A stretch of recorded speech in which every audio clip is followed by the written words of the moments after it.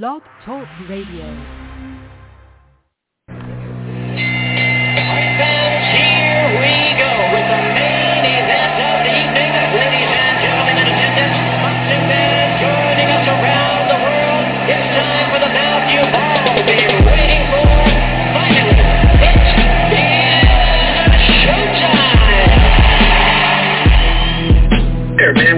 Dedicate our lives to this sport. We do thousands of sit-ups in camp. We run hundreds of miles, for the ones that take it serious. And we just dedicate ourselves fully to our craft, man. We watch tape. We have attitude. We're rooting, and we go into that fight to land on the line.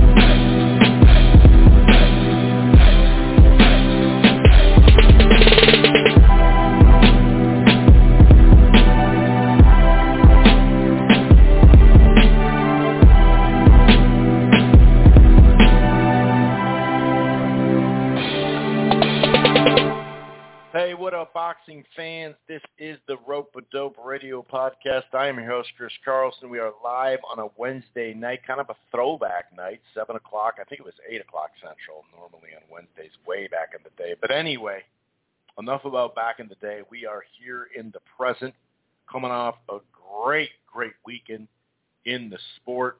We had a fight of the year type fight with Fundora and Lubin. Both guys going, hitting the mat, going back and forth.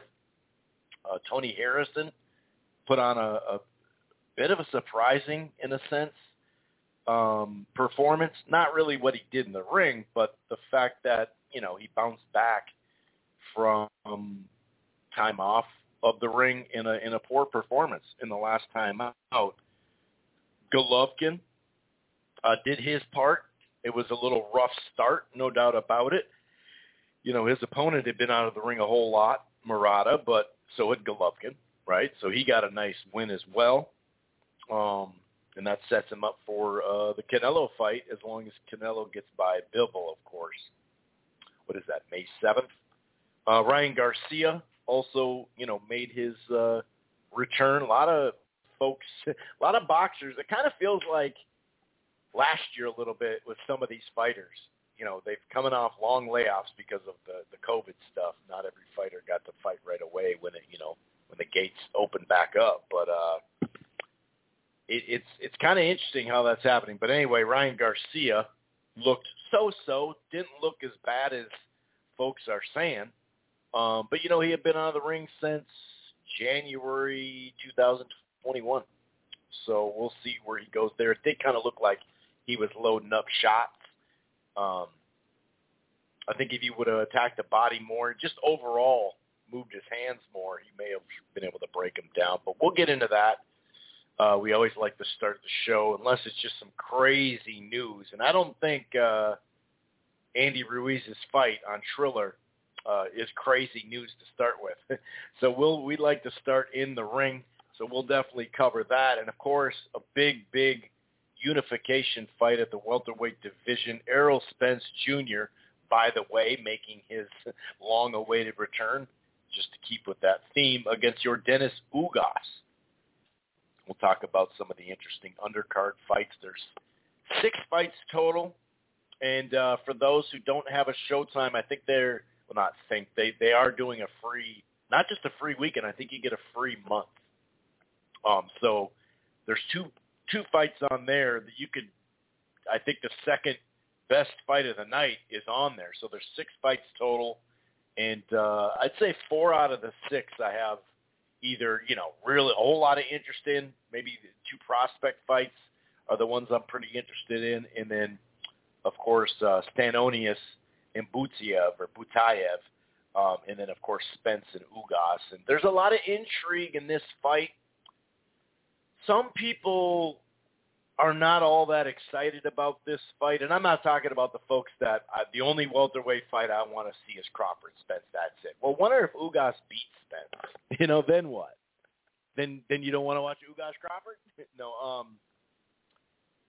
There's a lot of, I'm not going to say full-on mystery, right? Because after that car accident in a long layoff over a year, we did see Errol Spence come back. And all things considered, I thought he looked very good considering. Did he look 100% in the top level that we've seen him at? No, I don't think so. But all things considered, I thought he looked pretty damn good. But pretty damn good gets tougher and tougher. You know, Danny Garcia compared to Ugas and what he does in the ring, especially at 147, and then ultimately Terrence Crawford and Thurman or whatever, it's a different story. So, you know, Spence hasn't had a fight since December 2020, right? Is that correct? Yeah, 2020. Now, obviously, you know, August, he was supposed to fight Pacquiao. I talked about this a little bit. Some people pushed back on it. The fact that at least he got damn close to a full training camp preparing for Manny Pacquiao, at least he got that. I'm not in any form or fashion saying that's as good as having a full fight with 8-ounce gloves on, because it's not. It doesn't hurt. You know what I mean? It's not like he was on the shelf and resting his body because he was still trying to get over the car accident or something like that. Now, obviously, there's the other intrigue and mystery to it is how that eye will hold up. You can say I got hit in sparring, and that's obviously you got to test it somehow, right? And maybe it will be just fine. You know, we've seen plenty of, you know, boxers come back from it. I mean, just ask Abner Mares. But it's not like they come back all the time, you know, 100%. And this is at the top levels of the sport. So I've kind of had a mixed bag of what people think in this matchup. Clearly, Ugas is a very live body. If you look at the, you know, what he's sitting at the betting odds, I would take out more than a flyer on him. But yeah, I'm really intrigued. You know, if this is 100% Spence and we knew it, and I don't expect it to be 100% just because he's been out of the ring once again for over a year. I mean, what is that? Yeah, that's coming on another 15 months plus out of the ring. So I don't expect we're going to see the tippy top level of Spence, even if his eye's okay and his body's fully healed. And, you know, we know he's got a nutritionist now, and so he can, you know, make the weight better, you know. But there's just a lot of intrigue. I haven't heard as much X's and O's, which I think is a tad bit disrespectful to Ugas. I hear the majority of the talk is Spence is just done, so that's why he's going to lose this fight, which that could be. You know, I'm not saying that it wouldn't be. And like I said, I'd feel a lot more confident had these long breaks. One fight since September 2009. That's a long-ass time. And we saw a guy like Golovkin, who was out of the ring for a while, you know, have some issues early. But anyway, we will definitely preview and predict that fight. There is some other news out there. We'll do a little bit on the Kinahan stuff. I'd mentioned Andy Ruiz returning. It's not the Luis Ortiz fight that we wanted. That's for sure. Also, Gervonta Davis is, after this fight, is done with his Mayweather Promotions contract. A lot of speculation, a lot of rumor mill stuff out there of who will he sign with, what network will he sign with. Will Showtime say, hey, let's just sign him, you know, so we have him? Or will he, you know, I hear a lot of speculation and rumors about, he could go to ESPN or he could go to DAZN or whoever brings up the most money. And those are fair, you know, speculation, rumors. I get it. That's fair. But it's also like, why couldn't he just be with Al, you know, and not have a promoter and have, you know, a promoter work? Obviously, a promoter would be there, you know, for his fights, but it'd be more like a fee scenario rather than taking a cut of his money per se, like directly out of his check type stuff. So there is some other news out there. It sounds like Usyk and AJ now have a different targeted month now in I don't know about location just yet for their fight. A little bit more follow-up on the Spence Ugas VADA stuff. So there is some other news out there. Of course, we'll have a little bit of the boxing Twitter segment as well. A lot of people talking about Mayweather's, exhibition fight, landing so close to Tank's fight, and if that's his way of, being Mayweather at times, right? I don't, there's a lot, I don't know. It doesn't really matter. But anyway, if this is your first time listening to the Rope-A-Dope Radio podcast, welcome. It streams live right here on blogtalkradio.com/Rope-A-Dope Radio. You don't have to go to Blog Talk and download the show directly there or listen to the browser. You can find this here boxing podcast under the Rope-A-Dope Radio podcast on Apple Podcasts, iHeartRadio, Player FM, TuneIn, Spreaker, Stitcher, Amazon Music, Google Podcast. A couple of folks have recently been telling me about. One more thing, if you're thinking about cutting the cord, or you're not quite happy, I got something for you. It's called DirecTV Stream. The prices start as low as $69.99 a month. It's the best of live TV and on-demand. No annual contracts, no hidden fees. If you upgraded the Choice or Ultimate package, that gives you 3 free months of HBO Max, plus you get to enjoy regional sports networks without the additional fees. And boxing fans, you may be interested in this part, twofold. If you go to the Premier package, that gives you HBO Max and Showtime already included. I believe it's $11 for Showtime on this platform, and of course the platform is DirecTV Stream. Okay, damn. I knew that Lubin and Fundora would be fun. Obviously, the styles seem to match up pretty damn well, and all that good stuff. But I didn't see this 100% coming. It had Fight of the Year feel to it, no doubt about that. But this one, really superseded it, man. It was a hell of a fight. I thoroughly enjoyed it, and it's just Fundora. Just looking at him, ever since I've gotten to see him up close a couple times because he fought at the Armory, but it's like you really can't get over the size, the skinniness, the leverage he can get on his punches. A lot of people look at, skin and bones, all arms, all legs, and go, how can he have any power? It's like, well, are you sure, though? Are you positive? Now, I'm not trying to say Tommy Hearns, but that's the easy example, right? That's the easy example. The leverage of punching down and whatnot. But it's just fun to watch him fight, dude. Like that Fundora. I mean, it's fun. But anyway, Erickson Lubin, by the way, he came out looking pretty sharp. There was some two-way stuff in the first round, but I thought he looked pretty good first round and throughout the fight. I mean, it's not just like it was the first round. He won rounds. I think he was actually up on the scorecards. I think he had won. I think 2 out of the 3 were 5-4, I believe. Maybe I'm wrong with that.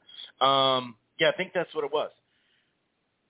Maybe all 4 were 5-4. Anyway, but that second round, there was still a lot of good back and forth. Some really, solid body work by Lubin, but the early uppercuts and these short hooks really set the tone for the round.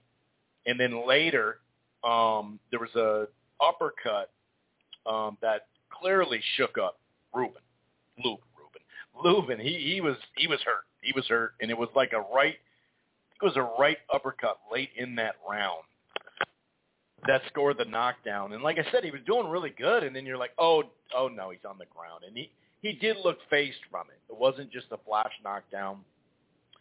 Even when he was, going back to the corner, how he kind of held the ropes, and you're like, oh boy, is this the chin thing came out early, but in the end, it actually wasn't his chin per se, because he did manage to, he never got, knocked all the way out or he got TKO'd technically, but it was a stoppage. It was a good stoppage. But anyway, what I liked about it, round 3, round 4, he got right back into it.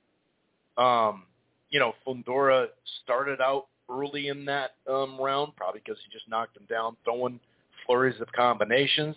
But Lubin had a beautiful counter right hand and a lead right hand. He probably stole with clean punching late in that third round. On my card, Lubin actually stole that round, but it was close. I gave him the fourth round too. By that time, you're just like, dude, this is a good-ass scrap. I actually just wrote that down there. I thought Lubin was moving pretty well, boxing, fairly well, and then, landing his pot shots. Now, the fifth round, that was pretty damn competitive. You had Lubin go to the body and throwing the right hook either to the body or head. And then the combination punching of Fundora, did that give him that round? Once again, though, the sixth round, Fundora kind of started taking back the fight cleanly. That pressure, I think he was averaging like 80 punches per round at that point. And Lubin was landing clean, but he was just hanging around on the inside too much and just getting hit clean as hell. And like I said, Fundora, he was taking some shots too. That dude has a chin, man. I mean, crazy chin. And then seventh round came around, and it was a left uppercut that dropped him, I believe. I think it was late in that round. I think it was no. Fundora started out with the uppercuts in the start of that round. Lubin, his just started looking like bruised and bloody. I think he had did they say a separated shoulder and like a broken nose? But, I think it was counter right hands as well, Lubin. I think it was a counter right hand, wasn't it? What was the knockdown? I think it was a counter right hand, but he was landing left uppercuts, his hooks. I mean, both of them were landing left hands and uppercuts and hooks, actually, a lot of that. But Lubin, late in that round, scores the knockdown. And at that point, you're like, holy shit. It really looked like Fundora had a nice round, very, close, competitive fifth round. After in the third round was competitive too. But next thing you know, it was like a rapid fire, like flush lands rapid fire. That's what, caused the knockdown. Lubin, I don't know, like he landed maybe 8 or 10 right hands after that. I mean, he was just going nuts, right hands and hooks. But like I said, you could really see that Lubin's nose was starting to swell really bad. He just was not looking good. And then 8th round, right when you're wondering, all right, dude, is Lubin going to jump on him? He's got to be a little careful, but he's probably going to jump on him. And although it was a close round, I did actually favor Fundora in that one. I thought he did enough work early in the round and late. And Lubin landed plenty of straight left hands and some late hooks and all that. So that was a competitive round. Could have went either way. 9th round, Fundora just amping up the pressure. Steady pressure. One hand free, busy work. Just landing, hard shots. There was a late left hook as well. And, was it an early well, first of all, the ref didn't stop it per se, right? Well, not per se. He didn't. Kevin Cunningham stopped it. And some folks thought, you probably could have let him go. What was it, the 10th round? You only had a few rounds left. I get some of that, but I'm not up here freaking out about how that fight went down. You know what I mean? I'm just not. I'm just not. I'm just not freaked out about that because to me, I don't know. After a while, his demeanor, like I said, and we talked about it going into the fight, when he gets kind of shook up, and just at times when the fight's like a back and forth fight, he kind of stands straight up, stands right. He, especially in this fight, stood right on the inside and had this kind of high guard earmuffs, but it just didn't do much. It just left him open. It's and he just exploited that. And now Fundora, I mean, this dude's just a handful for anybody, really. I mean, he just really is. He just, like I said, he's got a hell of a chin. He's not a faded old guy or something. He's super young. He's coming into his prime. He's made these leaps and bounds of – they've moved him fast. And some guys that doesn't work with, obviously Lubin, you could say that too, although he built back against some, quality guys. Fundora just, like I said, he's going to be hard to deal with. Now, sometimes people go over the top, on fight night, like, oh, Fundora's the number one guy in the division, hands down. He would tear up, Charlo in, Castano. And it's like, well, hold on, dude. Let's calm down, take a deep breath. But either way, he's going to be a handful because he's coming. These uppercuts he throws, he can throw them on the inside. He can throw them from the outside that appears to be way too far away, but he gets away with it.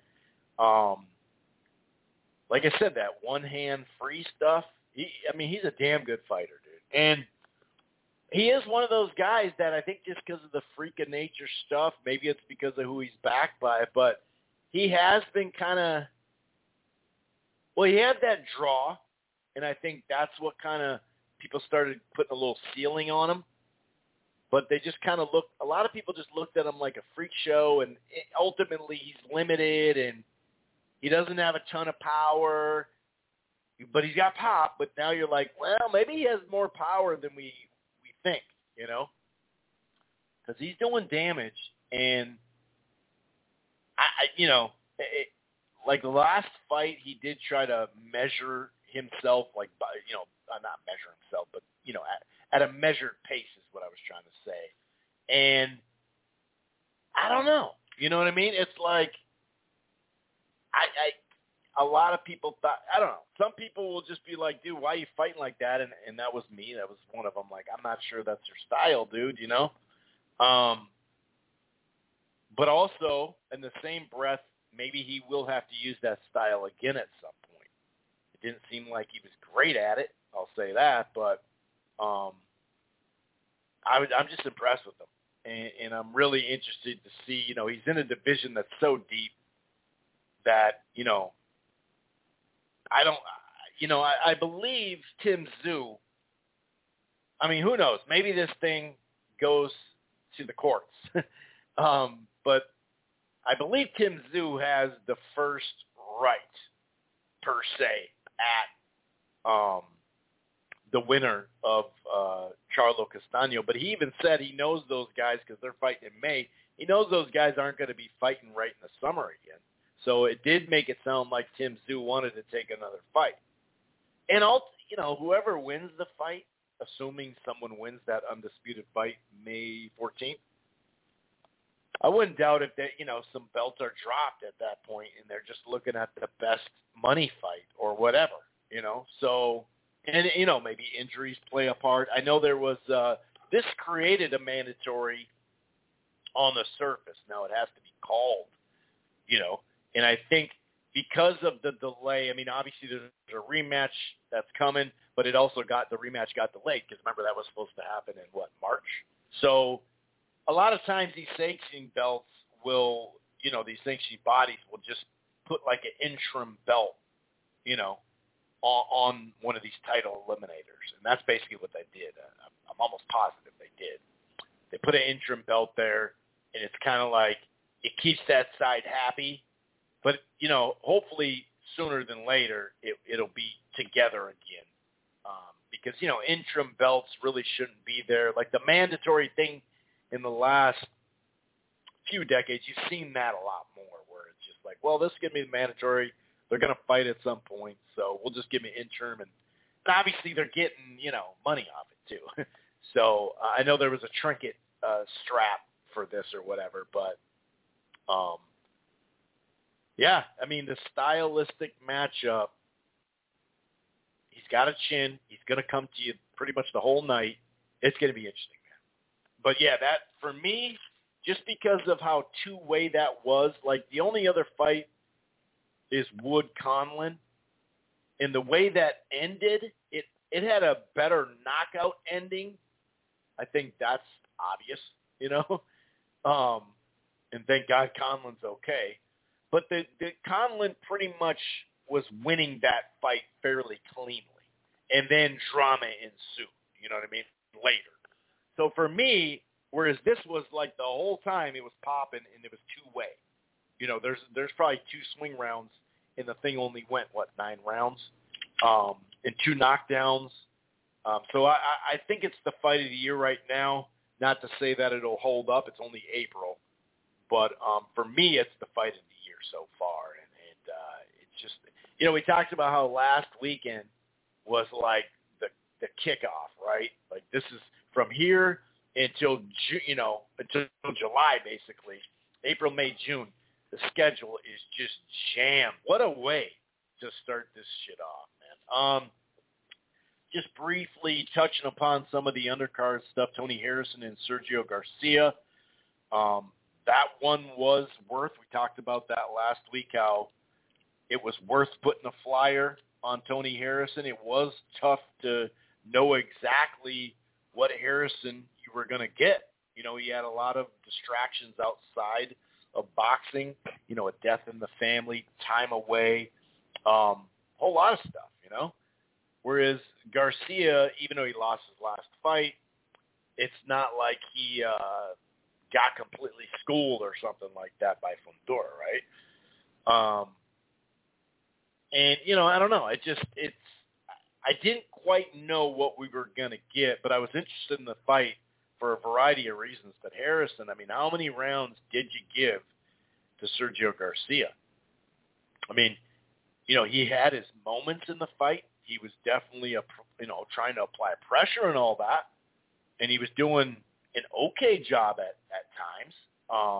He'd land a good right uppercut. But he just, overall, he wasn't able to do much damage on the inside where he wants to do it. And he was just getting beat cleanly, just getting frustrated. Whereas Harrison, you know, that right counter, obviously the power jab the whole time, the crisp jab, the big right hands off that stick and move or a left hook, he'd throw it in there. Just the jab counter alone.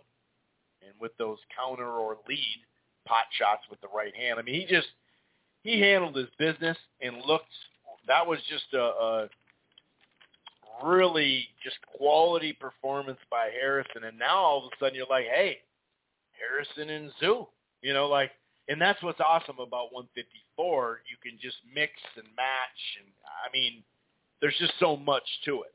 You know, there's so much to it. So that was a great performance. Now, not as two-way as I thought. That's for damn sure.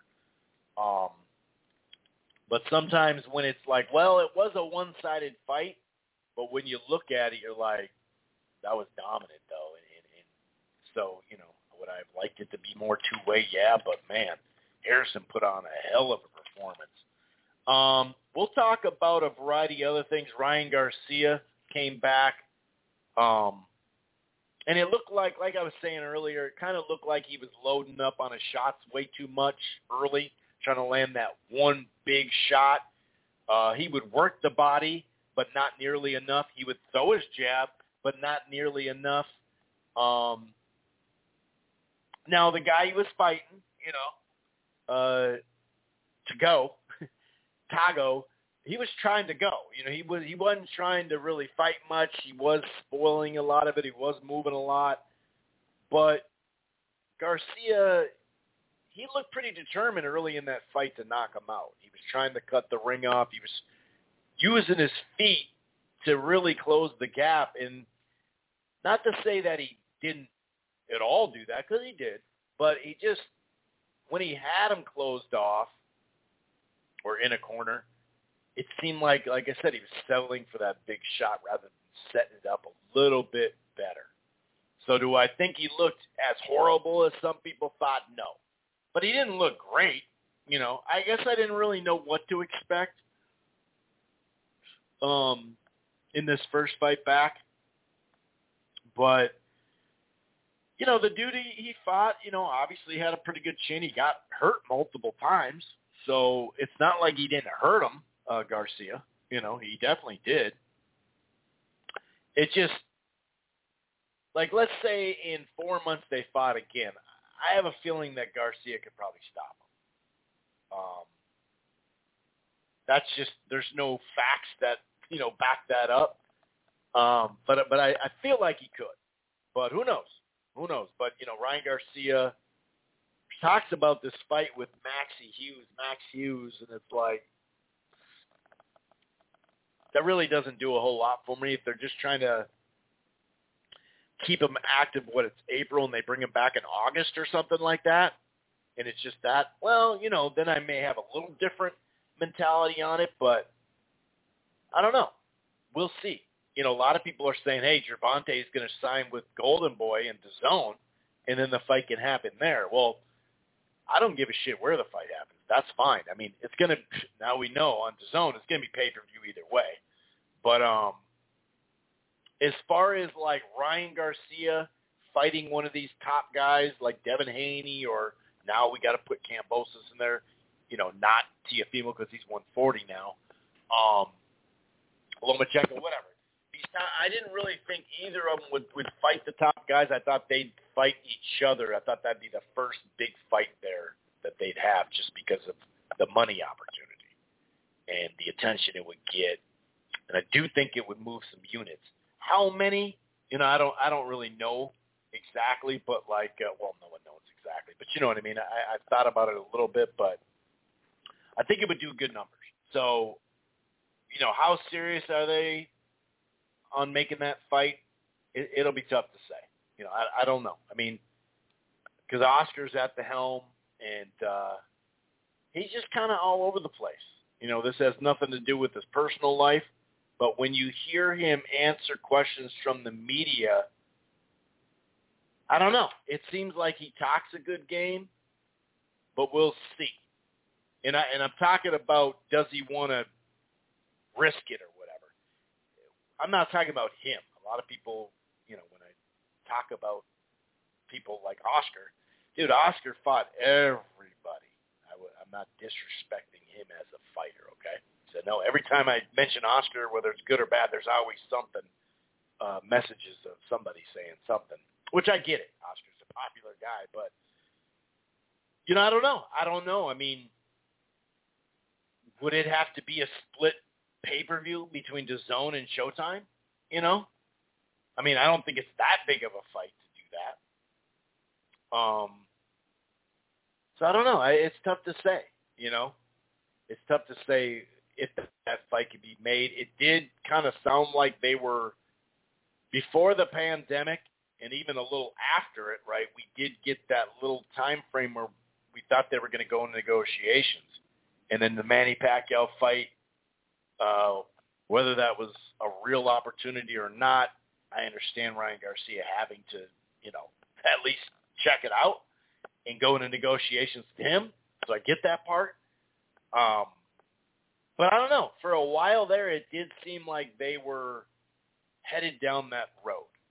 That's what it seemed like to me. But ever since the pandemic, there was just that little time frame where it seemed like the fight was going to get done. Because remember, it was, Tyson and Ryan Garcia and Tank, and Tank's like, this is going to happen, blah, blah, blah, blah. And then all of a sudden it didn't happen. And like I said, I'm not saying Ryan ducked anybody, But we'll see. I mean, I'm just saying Oscar lately doesn't have a good track record when it comes to that, just based off the Munguia stuff. He literally stopped that fight from happening. So, and obviously Munguia, Ryan Garcia, different fighters, different, levels of popularity or whatever. By the way, that place, what was it, 14,000, 15,000? I mean, that was nice to see a crowd like that. And it was one of those crowds that showed up fairly early, too. You're looking at the crowd, and it's pretty full, in, 2 fights before it, which you always got to love. I remember Canelo fights, especially when it was a little bit more priced nicely for the consumer before he got super popular. I remember there was a Showtime quadruple header, and in the first fight, I think it was Leo Santa Cruz, the first fight, but the place was jam-packed already. You know what I mean? It was pretty much full. And you're talking, they're doing the crowd's doing the wave like 3 fights before Canelo. And especially in Vegas, that, usually Vegas is a slow arriving, fashionably late type of stuff, So, but as far as Golovkin, though, I did want to talk about him. I kind of got sidetracked there. I actually, the first round was very competitive. I sided with Golovkin on that one, but I actually thought Murata probably won rounds 2 and round 3. Golovkin was using his jab, of course, and a few nice hooks to the body. We definitely saw him dig into the body more than we've seen of late. But Murata with his jab and his right hand, and he was also going to the body. I thought he may have closed out that second round and maybe stole it a little bit there, But then the head and body, along with, more right hands, it seemed like there was a body shot in that third round that actually bothered Golovkin a little bit, so that's why I gave it to him. I didn't give Murata another round after that, though. The fourth round was very, very close. Murata was busy, but those looping hooks and, like, roundhouse rights, that really started paying off for Golovkin. And by the 5th, 6th round, the jab, the aggressiveness, he started throwing in uppercuts as well to the head and body. Anything he threw, he was, well, maybe not the jab, but a lot of things he threw in combination, he was landing both to the body and head. Murata, I'm looking at my notes right now. Murata did actually have a decent close and just overall in the 7th round, but it just wasn't enough. That jab and roundhouse right, I think it was a roundhouse right that knocked, is that the 6th round? That knocked the mouthpiece out. That's when you kind of knew, not by just that shot, but by the 5th, 6th round, you could really see Golovkin starting to turn it up and just staying with that steady jab, that left hook, just starting to really tee off on him now. And even in that 8th round, that was pretty much all Golovkin, like I said, teeing off on him. There was a late right hand by Murata that kind of was like, hey, he's still around. But a big right hand in the 9th round hurt Murata. Golovkin followed it up with his looping right hands and uppercuts. Then there was like a flurries of left hooks. And, Murata did, to his credit, did make like a little mini spurt there. But a hard right hand closed the show. Dropped him, spun him, Murata. It spun him, and Golovkin, in style, after kind of a rough start, he manhandled it out. He got it out. He doesn't look like a prime Golovkin, as we know. We kind of saw that in the Derevyanchenko fight. It was hard to see it in the other ones because they were just whitewash types of fight. But in this one, the first 4 rounds, it was like, all right, dude, Golovkin's going to have to bite down on this one. And he did, so you got to give him credit there. What are the chances that Golovkin can beat Canelo in the trilogy? It doesn't, especially at 168, he does go up, his power's probably not going to be the same at 168 per se. Maybe he is. I don't know. Who knows? I think he has fought. Did he fight Stevie Rolls above technically 160? I think he fought one of these guys above 160, if I remember correctly. I don't remember early in his career if he did it, because you know how, like, when you don't have a belt yet, and you're starting out, you don't have to make the exact weight all the time. But you got to give, Golovkin some credit there, because at age 39, or he's about to be, he was 40. That's right, he turned 40, right? Or 39. He turned 40, I think, before or whatever. So overall, Murata put up a nice stand. The fight kind of played out how I thought it would be. I did think it'd be some two-way good action, and it was a good action fight. But then Golovkin used a little bit of footwork too, kind of resetting and whatnot, something that we didn't always see a few years ago when he was just seek and destroy, search and destroy.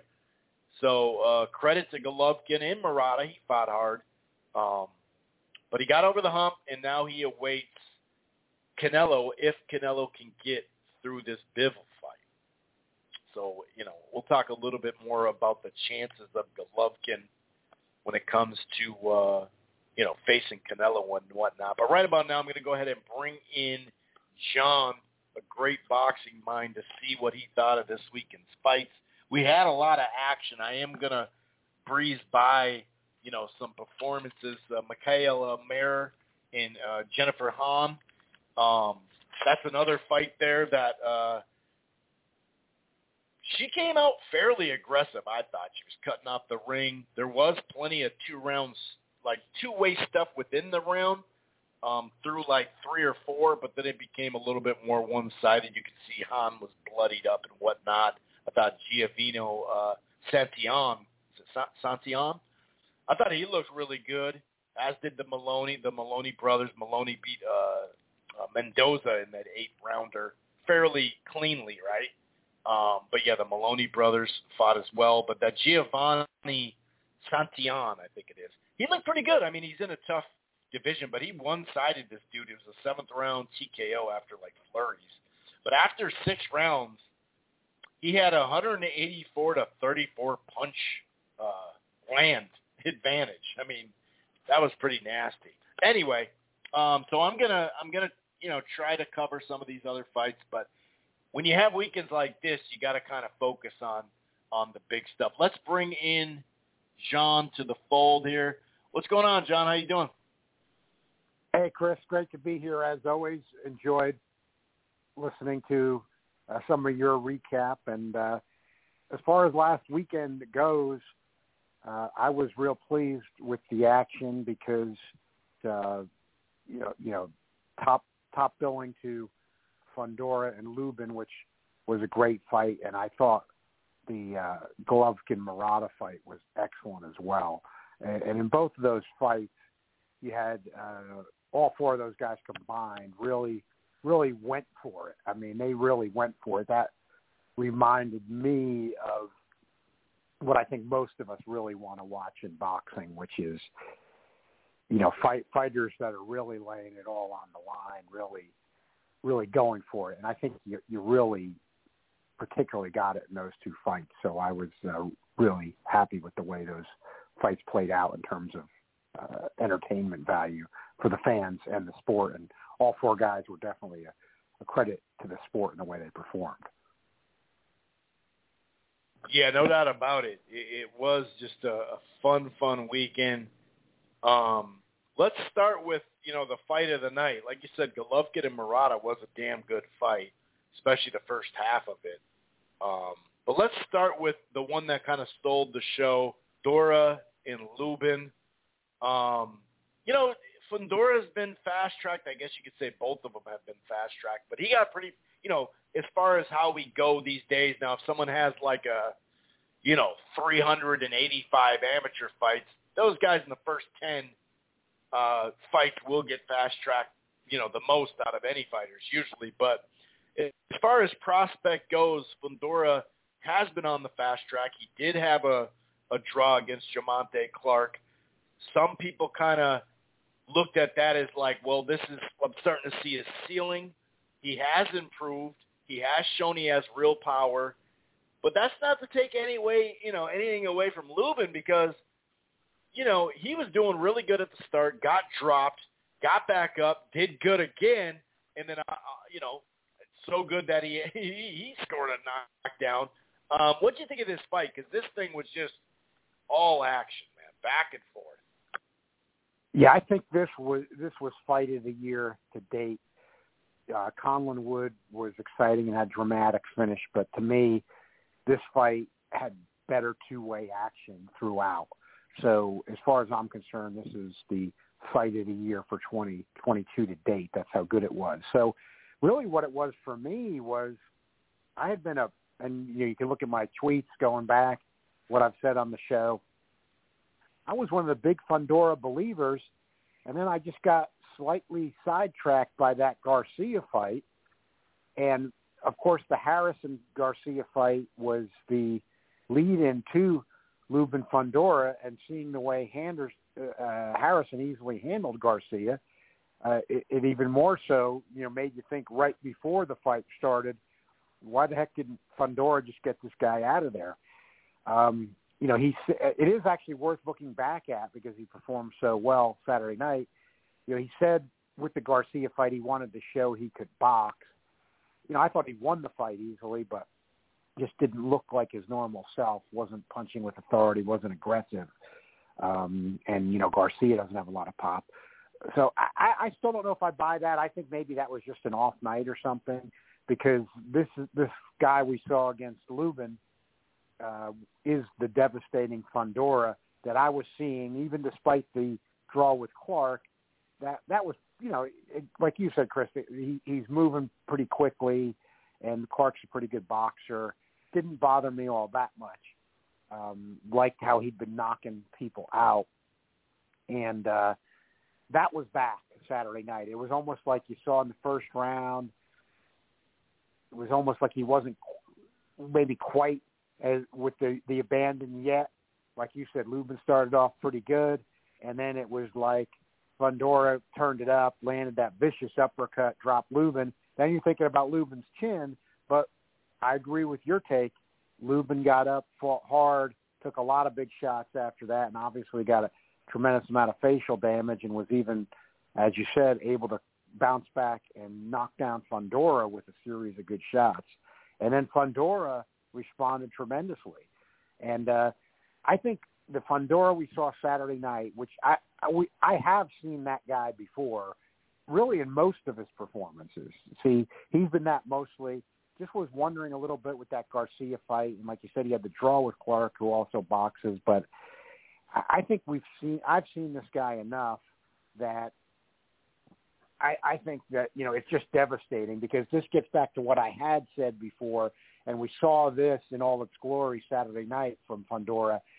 It's something that I've never seen in all my decades of watching boxing. A guy that big who fights close, yet gets leverage on those uppercuts.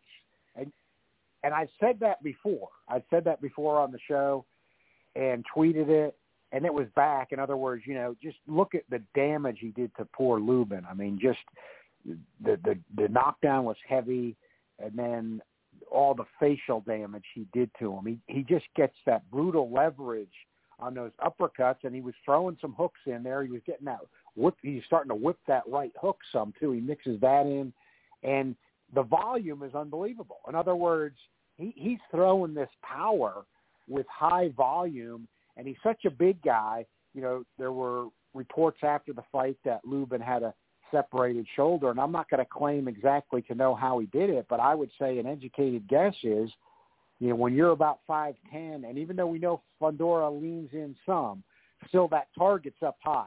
And I think we could even say for anybody who's not serious but just messes around a little with boxing, Chris, you'll know what I'm talking about.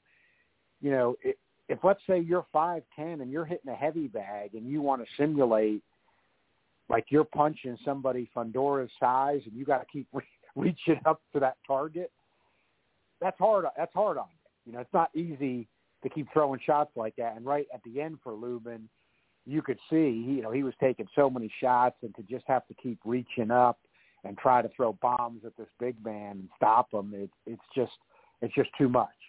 So my take on the fight, and Lubin performed with tremendous heart. He took enough shots after that first knockdown that I don't think he lost the fight because of his chin. That first knockdown was heavy, but he showed a lot of heart, and he took enough big shots afterward. I don't think he lost the fight because of his chin. And, I've kind of criticized that people calling for corner stoppages may be too much. I'm all about safety, but, I've said before, we've got a ringside doctor, we've got a referee. It's supposed to be their job. But with that said, I was good with this one with Kevin Cunningham. I just thought it was the right time, because you could see that damage on Lubin, and he just couldn't come back with more. We'll talk about it a little bit, but at the very end with Murata, it was kind of like that with Golovkin as well, and he had also given it his all. But these were kind of guys that just really had given it their all, were spent, and and were taking a lot of damage, more so Lubin, because that his face was in worse shape than even Murata's. And, Murata had suffered a big knockdown at the end, but Lubin was really busted up bad. It looked bad. You were wondering how much he could even see at that point. So I think it was well stopped by Kevin Cunningham in this particular case, and tremendous performance by Lubin, because even though he got by Fundora, because even though he got knocked down, the way he came back, sometimes people overrate that when somebody, I think, shows they're vulnerable and they say, oh, well, they came back, but you got to look at the fact of the vulnerability. But I just thought with Fundora there, he took some big shots. Lubin's a pretty good offensive fighter, and the way he came back was impressive. The more I thought about it the night of the fight after it ended and going into the next day, I'm now comfortable saying, I think that Fundora we saw Saturday night, he matches up well with either of the two top guys in the division, Jermell Charlo and Castaño. He matches up, I think, well with Jermell Charlo because, well, I think Jermell Charlo probably punches harder than Lubin, and he's definitely got a better chin. Jermell Charlo is not too high on the volume, and he's maybe an inch taller than Lubin, maybe an inch and a half. He's got to reach up. He's not high volume. If he doesn't stop Fundora, he's going to get steamrolled. And, I'm not saying necessarily get stopped, but I mean that Fundora is just going to be throwing that volume, the rounds be going by. And I think even as good as Jermell Charlo is, it's going to be tough for him with that low volume. And Castaño is a high volume guy, but he's very small height-wise for the weight class. How does he punch up and handle Fundora? Fundora leaning on him and also being a volume guy. Castaño could try to, stay away, but same Jermell Charlo could pull out, try to jab a little, but it's not like Fundora is this like slow, lumbering guy. He's what he coming at, like 152.8 or something crazy like that Saturday night. I mean, it's not like he's this like slow lumbering guy, even though he's 6'6". It's just a crazy package that he brings, a crazy package. And at this point, I'm not going to say he's invincible, but I think it goes that far where, to me, if you had to start looking at those fights, making calls, I think I'm giving him the slight edge now. So that's how impressed I was with the version of Fundora we saw back on Saturday night. Yeah, that's well said, no doubt about it. I mean, that's what makes this 154-pound division ever since like 2016 so fun, because it's not like we're like, well, who's he going to fight next? Well, it's really about narrowing it down. There's plenty of people to fight. And one of them is Tony Harrison now on the undercard. What'd you think of him? Because you and I and a lot of people out there just didn't quite know what was left with Harrison based off time out of the ring, and also, the very mediocre, performance in his last fight. But he came out and looked damn good. He did, Chris, but I think that the key was something that you said last week when we're talking, and I think really what you said ended up being the key. You found the key there. I had broke down the analysis, but I wasn't sure exactly which way it was going to go with Garcia, but you seem to be leaning, and I think you hit it on the head. It's not even probably arguable. The worst guy Harrison lost to was by knockout was Willie Nelson late when he gassed, Harrison and Willie Nelson, not as big as Fundora, but he's unusually tall for 154 pounds, and pretty good fighter. But that was like the worst guy Harrison lost to, and even with the Perella draw, I think Perella's better all around than Willie Nelson. So what I'm getting to is, I think that there definitely was that pattern with Harrison that, unfortunately for him, whenever he fought a better fighter, he went down. He didn't do enough to win. Now people say, what are you talking about, Jermell Charlo? I mean, people can disagree with me, but in the first Jermell Charlo fight, I thought that was a robbery. I mean, I just didn't think Harrison did that much. Charlo didn't either. But I thought it was a robbery, and we saw what happened in the second fight. Excellent fight, but Harrison got knocked out. And, you know, he also got knocked out by Hurd. He got knocked out by Willie Nelson, Draw Perella. The pattern was there that whenever he fought a better fighter, it didn't go well. But you, I think, had the key last week when I posed that question, and you were kind of leaning that, you know, maybe Garcia doesn't fall into that class. And that's what I would say was the question was, you know, if Garcia, he's a little better than, you know, he's with the upper level of what Harrison's fought, it doesn't go well for Harrison. But if he's not, if he's just a guy a little below that, you know, Harrison's always looked good against those kind of guys and knocked out some of them. You know, that's where he had some power. Now, the power didn't come back, but even though Garcia tried, Harrison dominated the fight. And you look what Garcia brought. I mean, he comes forward. The defense isn't there, and he doesn't even have pop. Skill level's not all that great. No amateur pedigree. I think you hit the nail on the head last week that it turned out, you know, Sergio Garcia was not in the class of, you know, even Willie Nelson or Bryant Perella, and he certainly wasn't in the class of Jarrett Hurd, you know, Jermell Charlo. It probably was even a bit below Willie Nelson. In terms of what difficulty he brings. So those are the kind of guys that Tony Harrison looks good against, and his skills show off. It was a good performance. I was impressed with the performance by Harrison because he still got the job done. He boxed very well.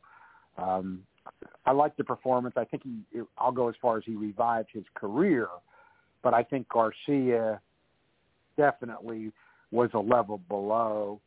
Now, the odds makers did have him a favorite going in, and I did drop a little bit on Harrison. You know, I talked about that, plus 200. That one felt good. So once you saw that fight start played out, that felt like a steal. We know it doesn't always work that way, but it did on that one. Only slight criticism for me of Harrison.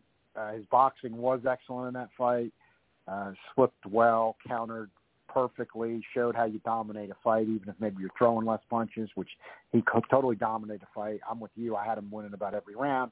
Only little criticism there, again, because as you pointed out, very competitive division where the guys are all fighting each other, which is great. I would have liked to seen that Tony Harrison on the way up a little bit against a guy like Garcia, who he was dominating, you know, where he stood still a little bit and you know, got some leverage on that right hand and tried to put some hurt on him. That never did come in the fight. And even though no doubt he dominated it, I had him winning about every round.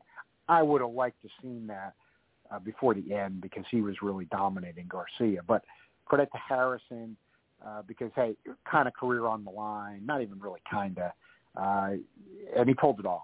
You know, the career is revived in a division that the guys are fighting each other, and that ups the fans' interest, and it's what we need in boxing where, you know, as I've seen tweeted, and I agree, this comes up once in a while, and it is a good point.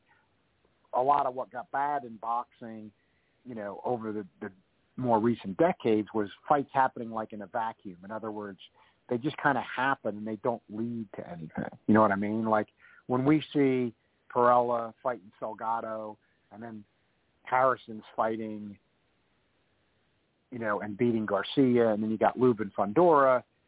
You know, these fights, and then Zhu fighting against Gaucher right before that. I mean, then some of these guys, like you pointed out before, and other people have pointed out, like, hey, now Harrison, Zhu, and I do like the fight better than I did when they were talking about it earlier. I mean, it's still not my favorite matchup, but it's more interesting now, and that's what you want. In other words, it seems like a more logical result now after you just saw these recent fights.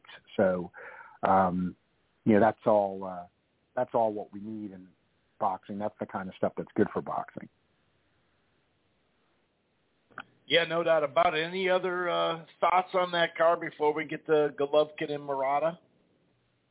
Yeah, I think the Perella Salgado fight's worth watching, worth commenting on, even though it was maybe not quite as entertaining as we'd hoped. pointed out with that one, and I think that's why the way that Roy Jones has him fighting, Perella doesn't have the best chin, but even though you could say that some of these fighters he's fighting are a bit better and maybe you're not seeing the power, I don't know, but, sometimes you just have seen a lot of guys, and this is what's good about PBC, is that we've been going on since 2015, and a lot of these guys now we know, we've seen a lot, and it is because of PBC. Like, in other words, I've seen Bryant Perella fight a lot of times, like going back to or very early in his career, going back to when he was undefeated, and I think his power is real, and you're not seeing it in these recent fights where, and he did it even before Jones some, I think Jones refined his boxing, actually in a good way, but even before he was with Roy Jones, Perella, he wants to back off and box, and a lot of times I think he's even more vulnerable because it takes away his power, and I think Abner Mares was pointing that out some during the Showtime broadcast, and it's a good point. He was, that he was talking about Perella's left, but Perella, you're not seeing it lately, but if you look at his whole career, you look at how hard he hits with that right hook when he comes forward, and he's just not doing that. And I think for him to really, in this division that's real competitive, and PBC, like it or not, one thing that for I think a lot of these fighters who want to keep going is good about PBC is Al Heyman's going to give you a shot. You know what I mean? You're not abandoned. So, like, in other words, Perella had a draw with Salgado. Al Heyman's not going to forget about him. He's not going to not use him. He's not going to not put him on TV. So there will be. That's the thing when you're with Al Heyman. I think you're going to get another chance. So what I'm saying, when Al Heyman gives Perella his next shot, he's got to bang some. If he's worried about his chin and he wants to box, fine, but he's got to bang some. Now, Salgado, I think he's a guy who didn't look overly impressive, but just looking at what he brought, I got a feeling he is a guy that's going to be pretty good in the right style matchup. And it looks to me like what he likes to do is probably counter people that brawl with him. And he looks to me like he might be pretty good at that. So I think what I saw with him, even though I thought Perella did win the fight and Salgado was fortunate to get a draw, I did see some, and he didn't throw as much as he should, but I saw some things there that I think he might still make a bit of a mark in terms of working his way up when he gets the right style matchup. He needs somebody, it looks to me, like who's going to brawl with him a little bit, and he looks like he knows how to counter with a little bit of pop, and I think he might be pretty good in that type of fight. But Perella was being cautious, boxing him, keeping him at the end of the jab, and he just didn't have enough volume. He's not willing to put enough pressure on to be able to deal with that type of us. But I overall, a very entertaining card overall with what I think fight of the year so far. Yeah, no doubt about it. And then Golovkin and Murata, I didn't see this one live because I work a lot of nights, so I'm not, I try to get as much sleep as I can, and so I didn't get up, but I also didn't know about it. I made sure that I had seen it, so I did kind of see it live for me. But what'd you think about this Golovkin Murata? That is my, just so you know, Chris, that is my test too. When it comes to analyzing fights, I find that does matter. I don't know what it is about our brain, but if you see the fight and you don't know what happened, to me it kind of matters in your analysis. But there's something about watching fights when you know what happened that I just don't find them valuable for your own building up analysis. I'm not saying don't watch it or anything, but like there's something about watching a fight when you know what happened that I don't know. Even when you see the guys doing stuff, it doesn't take the same. So I think that is real important. That's true. That you're able to do that.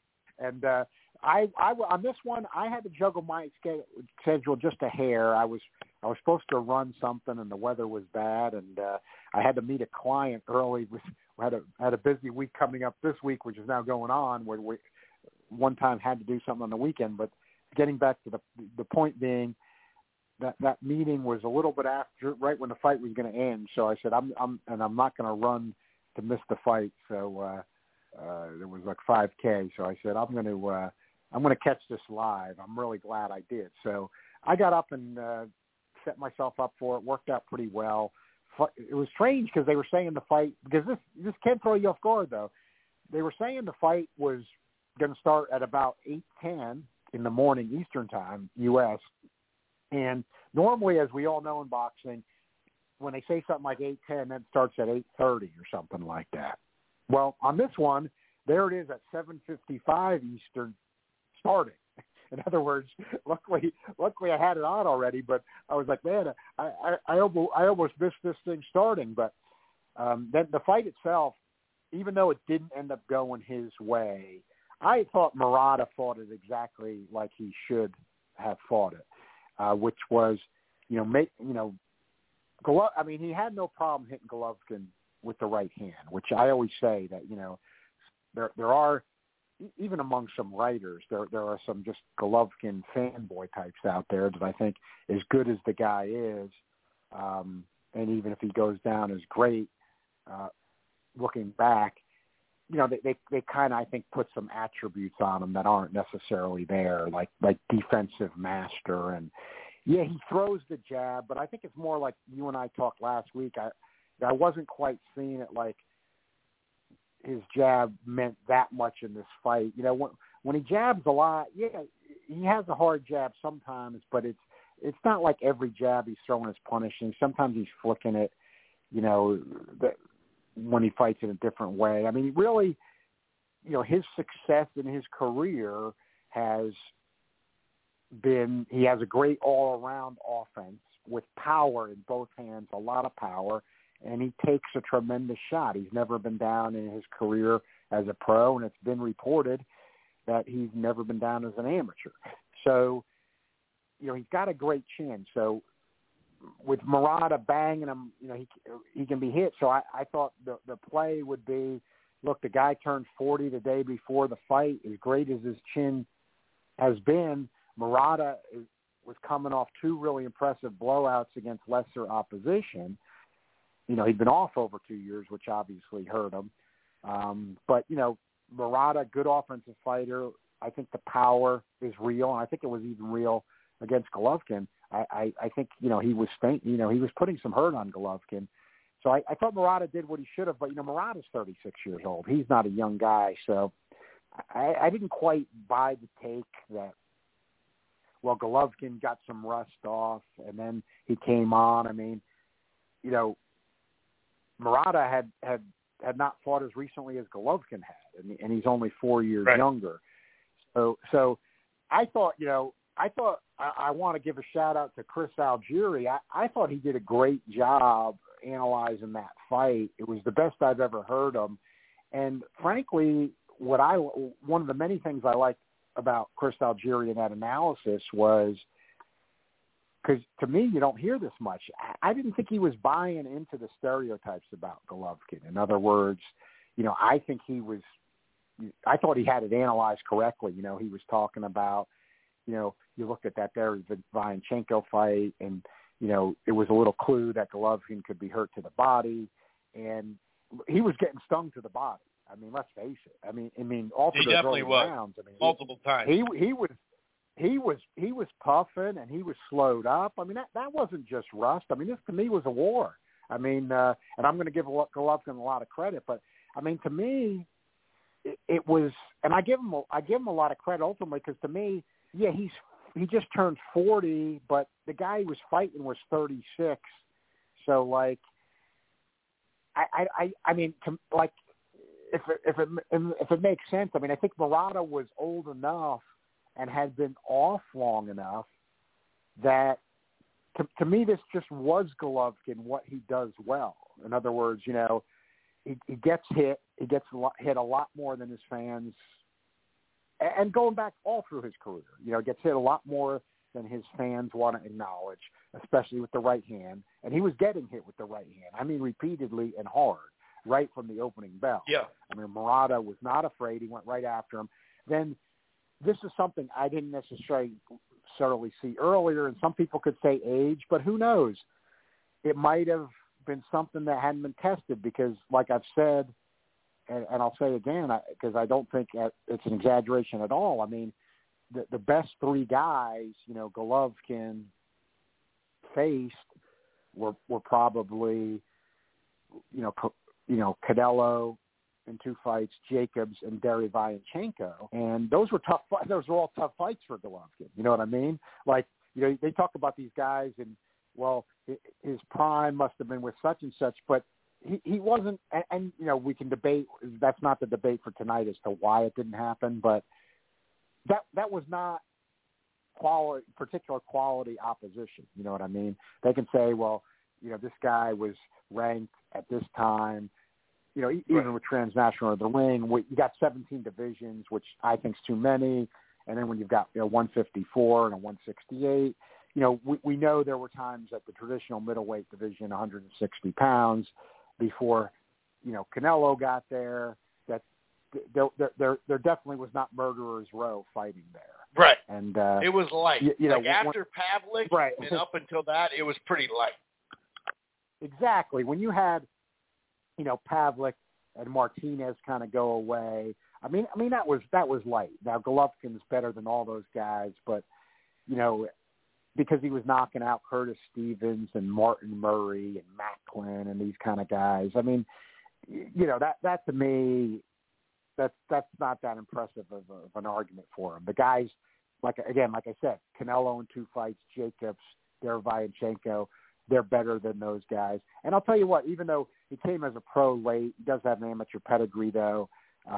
He had the stumble against Brandt and Undam, but he avenged those. I mean, Murata might come in next after those guys. I mean, even though Golovkin's fighting him when he just turned 40, I mean, I think you can make that argument.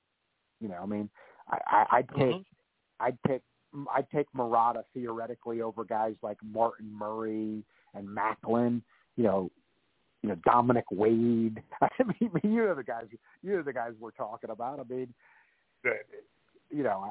I mean, Kasim Uma. I mean, I think Murata's got, he's got some pop. He's got good size for the weight. So Golovkin is older, but he's fighting guys that are better than he was fighting earlier in his career as well. So, and I think you saw that again. But what to Golovkin's credit, I think his true strengths came out again, which is, he takes him. I always keep saying him and Canelo are 1A and 1B with the best chin in boxing. You can pick either.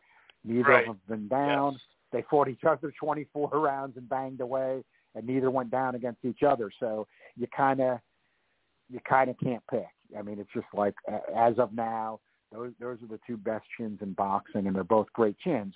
And then, Golovkin, I've never power, because one thing, I talked about those guys being lesser opposition, but one thing that I think was for real about Golovkin, that if you look at pro boxing, I think he knocked out 19 straight. And even in the guys that he didn't knock out, like Derevyanchenko, he dropped Jacobs. Mm-hmm. I mean, he stopped everybody, and then the guys he didn't stop, he was dropping, except for Canelo.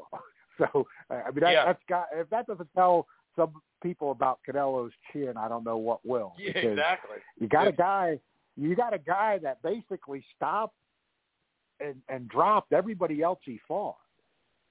And he did not drop Canelo in 24 rounds. So that's impressive for Golovkin's power, though, too. So Golovkin, to me, he's a guy with about tremendous offensive power in both hands and just a great chin. What he did show in this fight, too, was some fortitude. There was no reason to doubt that he had it, but he showed it in this one because he was hurting. He was getting hit to the body. He was getting hurt to the body. He was taking a lot of right hands from a puncher. I mean, he had a rough start. Looked like he was. He really did. He looked like he was in some distress. Now, for me, even a little more than you were saying, Chris, and I've seen others, but this is the way I saw the fight. I mean, I thought Golovkin turned it on like a house of fire in the 7th round, and that was tremendous fortitude. I just think it was like, I saw it more as like, it was just like a war of attrition. And, Golovkin just outgritted him around the 7th round. And I don't think it was a scraping the rust off or anything. I think this was just a war of attrition, and Golovkin took a lot of punishment. Murata was taking a lot of punishment. And in the end, with that chin and the power that he has, because even though Murata hits hard, Golovkin hits harder with two hands. I mean, he's got a two-handed attack, and Murata's not coming at you with much pop besides that right hand, even though the right hand's got a lot of pop. And that was then the difference was that when because then I'm with everybody else. I mean, when Golovkin turned it on in the I thought just in the 7th he really, and I think Algieri was analyzing it the same way. That's the way I saw it. I mean, he just really turned it on in the 7th, and it was kind of like Murata and Lubin to me. They were similar, even though it didn't end exactly the same way. But I saw that with both of them. Like, then they got to a point where both fights had been a war, and they just got to a point where they couldn't respond anymore. It was just the other guy had just pulled better through that crucible in both of those fights. And it wasn't because they weren't trying either. I mean, I'm just saying, like, just total, the punishment, the exhaustion, Lubin and Murata both reached a point where they just really couldn't respond at the end of those fights.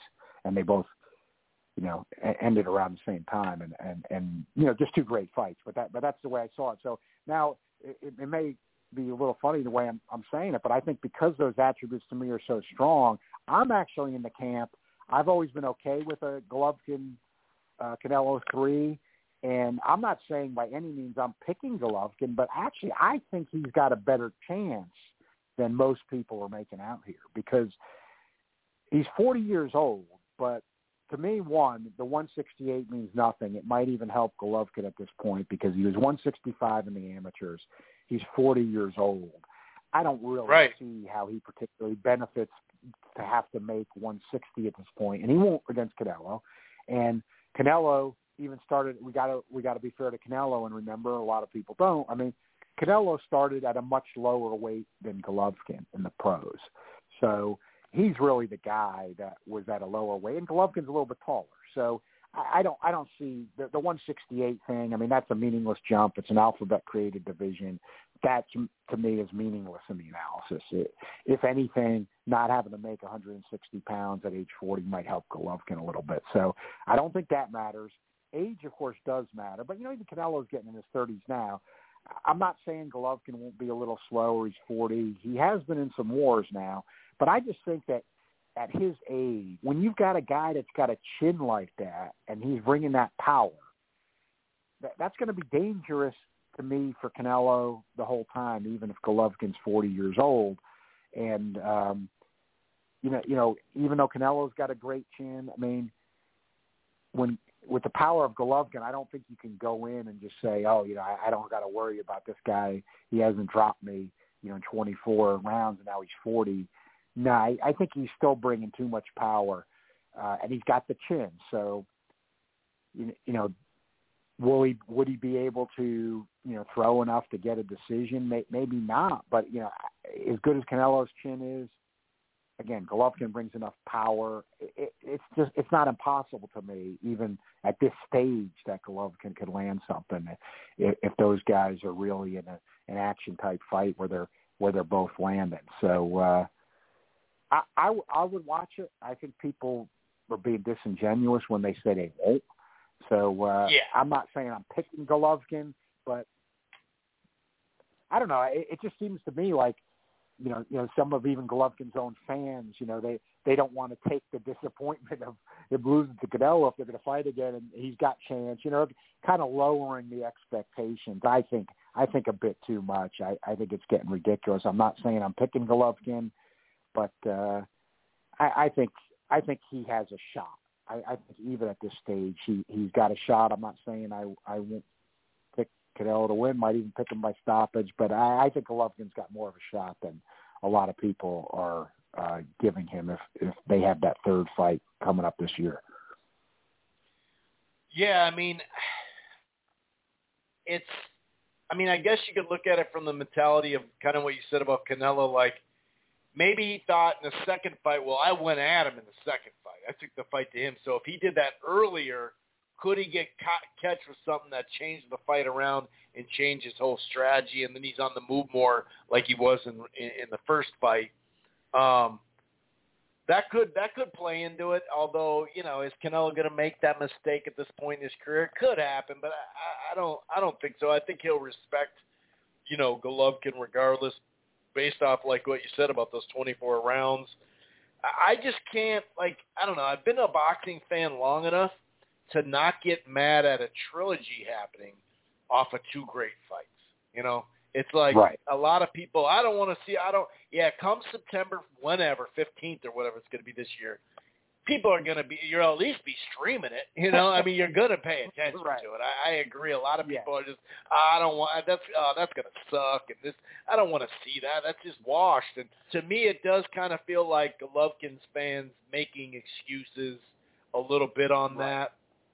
And, it's basically like, I guess the fight with Jacobs, he's been washed since then, like to some people. It's like if you weren't, like I understand in training camp after a while you add up the years, it does wear you down as a fighter and your body just slows down and your reactions and all that. But my biggest thing with Golovkin, well, not even, the fans are fans. I always say that. Fans are going to be fans, but there's a chunk of media members that put him on this pedestal and then attacked Cotto, an old Cotto, one-legged or one healthy knee Sergio Martinez. Like, my thing is, okay, so why aren't you after Golovkin now these last few years then? Because if you're going to disrespect Cotto and Martinez, remember, Martinez fought Cotto. That's a bigger fight. Cotto fight Canelo. He literally fought Canelo instead of Golovkin. And literally, some media members, and some of them were more part-time media members, but hey, some of them have Hall of Fame votes too. So to me, I always had an issue with, well, hold on, dude. So you're going to disrespect these old guys that are just not necessarily just cashing in against Canelo, because Cotto and Canelo was it was a competitive fight. It wasn't 7-5 or anything like that, or could have been a draw, nothing like that. But it's not like Cotto went in there and laid down either. So my whole thing is they were so out of fandom for Golovkin, and there's a variety of reasons why that is, some of them for very ignorant reasons, and now they're just giving him a pass. Well, I'm cool with giving him a pass because I know he signed with big money to DAZN, and he thought, and DAZN thought too, that Canelo fight was coming. So I understood it. But my problem is, why are you so reluctant to go after Golovkin now then, when you were shitting on Martinez and Cotto back then, just because you're like, oh, he doesn't want it. He doesn't, Cotto just wants a money fight. Well, that's what Golovkin's doing all this while. And I'm not trying to say, oh, Golovkin should fight Charlo. What the hell? He's had a couple of shots. 2 shots, legitimate offers to do it. But I get it. He was trying to, he's trying to go for that last fight. So that's been my biggest thing is like he went, they added on those vacant or interim titles to his defense. They tried to put him in the same sentence with Hagler and Hopkins before, he even fought Danny Jacobs. And that's what my problem was. But I mean, most people think he won the first fight against Canelo. That's good enough right there to be in the Hall of Fame in my mind. Because first ballot Hall of Fame all the way, Canelo. If he beat him, even though on paper it's a draw, if he beat him, most people thought he beat him, Golovkin's in the Hall of Fame. I think he's a hell of a fighter. I just didn't see this level of, oh, wow, okay, so where are you putting it?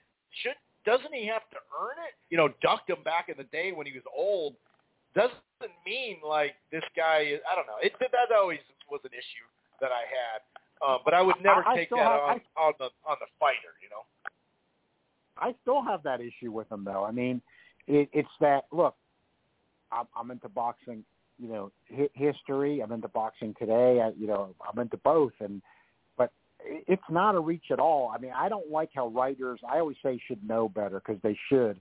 And I'm talking about the same guys you are, Chris. I mean, and I was seeing it again this week. I mean, anybody who knows a little bit about boxing history, and you can dispute this stuff, but I mean, you can't dispute that this is the facts of boxing history, but you can dispute the meaning.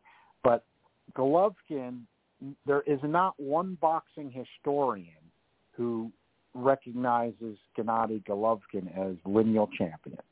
He's never been the champ of the ring. And we know there's plenty of people at the ring that love him. I mean, so it's like, to their credit, at least they have held to the proper policy. You know, in other words, True. He's never been the That's ring a good point. middleweight champion. He's never been Transnationals middleweight champion. This is not a conspiracy against Golovkin.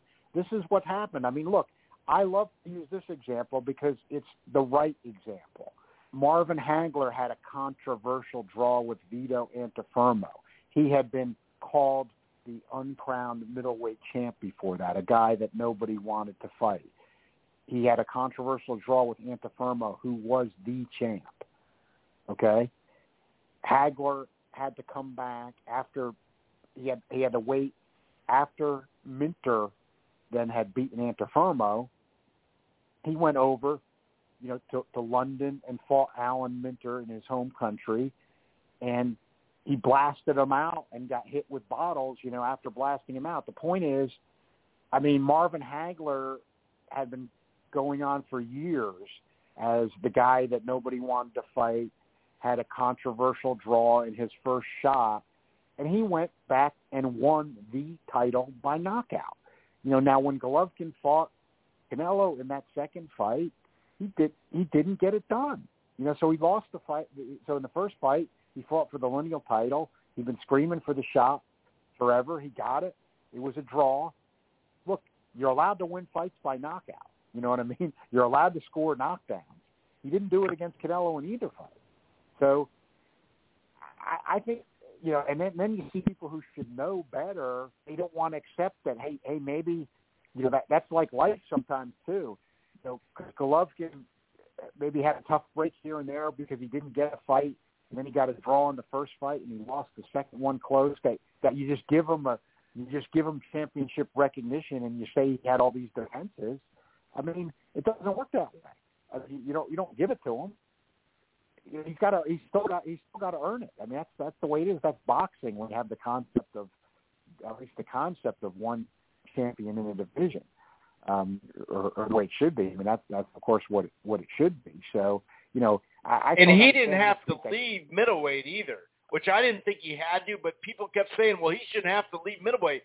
Well, Canelo's at 155. He's not at middleweight 160 just yet. So Canelo has to come up to fight him, but even though him and his team said they could go to 54, then they changed it. Well, we'll only go to 54 for Floyd. And they also said they go to 68. They never even sniffed 68. They're just about to now, as far as the top-level fight. We know the Froch, there was some talks with Froch. The Ward never really, that's my point, though. It's like, so Canelo has to rush up and fight your guy as your guy, but he doesn't have to move anywhere. No, I don't think he had to move anywhere. And in some ways, I'm glad he didn't. He was able to get the fights. And he also waited to make sure he could have went up and fought Froch or Golovkin, Ward, or I said, go down to 55. But he didn't, and I'm okay with that. I'm not calling him a chicken, but why the hell? So Canelo has to come up? But it's just that it always was a clear bias, and it just it all turned on Canelo, and it's like, well, hold on, dude. There's some things you can sit there and pick apart, and obviously the failed, substance and all that. That there's other things outside the ring or whatever, but it never added up to dude, this is clear fandom.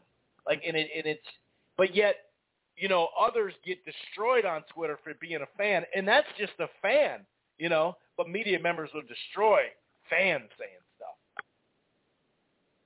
Yeah, I mean to try to count, and I've seen multiple well-known media members do this again in the last week, and I've seen them do it before, but they were doing it again this week, to say it's arguable that you can count Golovkin's WBA regular title defenses. First of all, don't get me wrong, he's never been the lineal champ. But now we're talking alphabet stuff. But right. Even when you're talking alphabet stuff, for media members to say, no, it's perfectly arguable to count those WBA regular title defense. I mean, it's ridiculous. And then they say he was elevated to champ. I mean, how in the concept of boxing we're going back to, of course, the match. So he got emailed. He got emailed, right? Right. Got emailed. Where was it ever that you don't have to win? Right. Where was it ever that you don't have to win the title in the ring? You don't get elevated to champion. You win championships in the ring. Period. There is no other way. So those are. I mean, I just think I do literally think media people embarrass themselves when they make those arguments. Any boxing historian that is not sucking up to some people or Golovkin would just say, that's absurd. I mean, that's absurd to talk about those being counted as some kind of record title defenses. I mean, the real record is still, Monzon, Hagler, one champ, one champ of division, especially then where there was no 168 and nobody was caring about 154 yet. So, I mean, which makes it even more so. I mean, and then you only had one champ in middleweight. In other words, to me, this is like saying he was the caliber fighter of Golovkin, and Golovkin's never been stopped. But to me, this actually is like what these guys are doing today. Like it's like me saying, well, Mustafa Hamsho, there was only one champ of division when he fought, and it was Marvin Hagler, and he had to try to go through him twice, and he got stopped twice. That's not really fair. So I'm going to say Mustafa Hamsho was really a middleweight, middleweight champion too, because that seems like unfair. That seems like unfair that there was only one title and he had to go through Marvin Hagler to try to get it, and he couldn't pull it off twice. Like, so he should be a champ. That to me, like. It's almost it's in a funny way though. Like to me, it's like analogous to Golovkin. What we're talking about, like in other words, if you want to say, and I'm not going to even argue with this, if you just want to say, Golovkin was a great fighter, but yeah, he never did really truly win the middleweight title. You would say an argument, a credible argument. Like I think he really was the best middleweight for a long period of time, but he never did win the lineal title. I mean. He never was ring champ or, transnational. It didn't go his way. That to me is an honest argument. But, make the honest argument. Don't start saying he's got 26 middleweight title defenses. It's ridiculous. It's absurd. I mean, how could Murata – and you got these same media members saying this is what it's all about, a title unification. How could Murata be anybody's champ after not having fought for over 2 years? Right. But then, like you said, we said that last week too. It's like they pick and choose which one they're gonna, say that's bullshit and say, man, this is huge. Which one is it? It's not like Murata has a line of great wins either. If we're being honest, doesn't mean I'm not judging him as a fighter, but what's his best win? I mean that so that's at least when you have like a belt you probably should have been stripped of. You're just a way better fighter than who you'd be fighting anyway, and you're like one of the top guys, and it's like, all right, that's cool. He beat this person, that person, so who cares about the belts? Well, that's fair. That's a fair argument. Who cares? Ultimately, who gives a shit about these belts anyway? But it's not like he has like 2 or 3 names where you go, oh, wow, yeah, okay, well, then that's undisputed for me. That's fine, Right, exactly. No, Murata doesn't have any great, he doesn't have any great wins on his record. So he fought tough, but he's got some amateur pedigree. But he's 36 years old. Yeah. He'd been off. He has no great wins. So, I mean, and then so what we didn't touch on, I guess, was just real briefly the Garcia and Tago. Yep. This is a rare instance where I did feel like you couldn't really take much out of it. I just thought Tago was just there to survive, period. So, Should Garcia have probably been able to hunt him down? Yeah, probably. I agree with you. He probably should have jabbed a little more, but he did hurt him on a few occasions. The guy was just in to survive. Yeah. It's so bad. I mean, Garcia won every round. That, to me, that was just like a wash. I'm not going to give Garcia any real props for it, but I'm not going to take anything away from him either on that one. It's just kind of a wash, and I don't want to run from it because I still don't think. And there was some debate about this. I don't think it's that Shane Mosley Jr. improved or anything like that. I mean, to me, that was just kind of dreadful in terms of what both those guys brought to the table.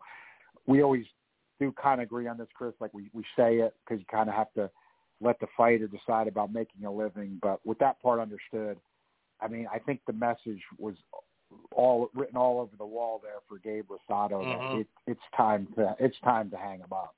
I think that's all that was about. The guy had been a lot of tough fights, wrong side of 35. I don't know what he is going to do, but I think you can say from the outside that hopefully will be it for him. I think that's all that was about. I mean, he brought nothing. He brought nothing to the table Saturday night. Yeah, he landed like somewhat early a flush right hand, and then that was about it. He was getting countered from uppercuts. Right.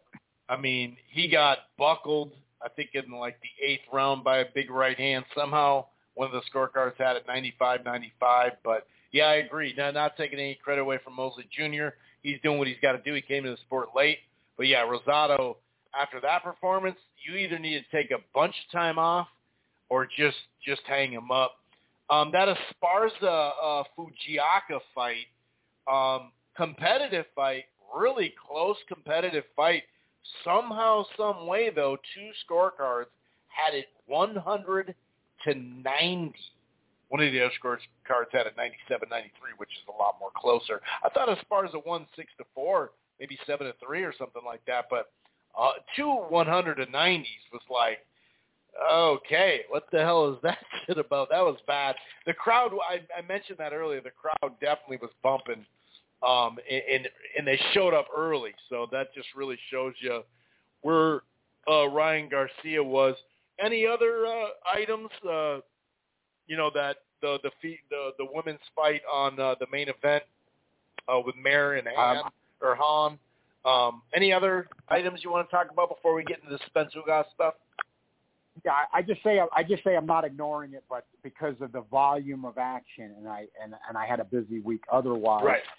I didn't. The top ranked card is pretty much what I missed.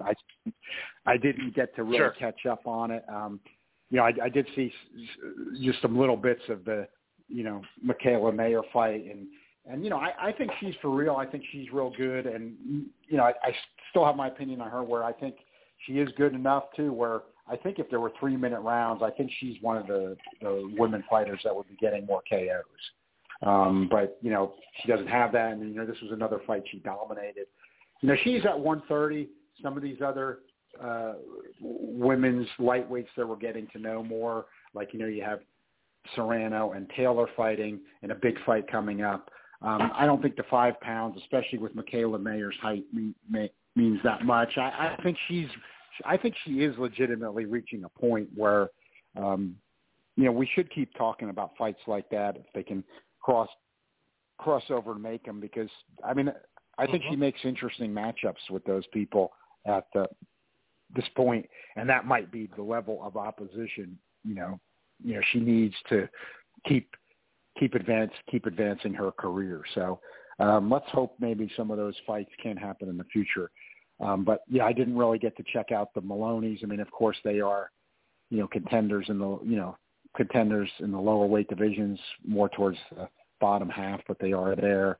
And Santillan is, you'd mentioned, he's still undefeated. But I just didn't, because I was trying to keep up with the DAZN card too, which I did, so that the Showtime, and then I did watch the Golovkin card Saturday morning. I didn't really get to sink deep into the top ranked card.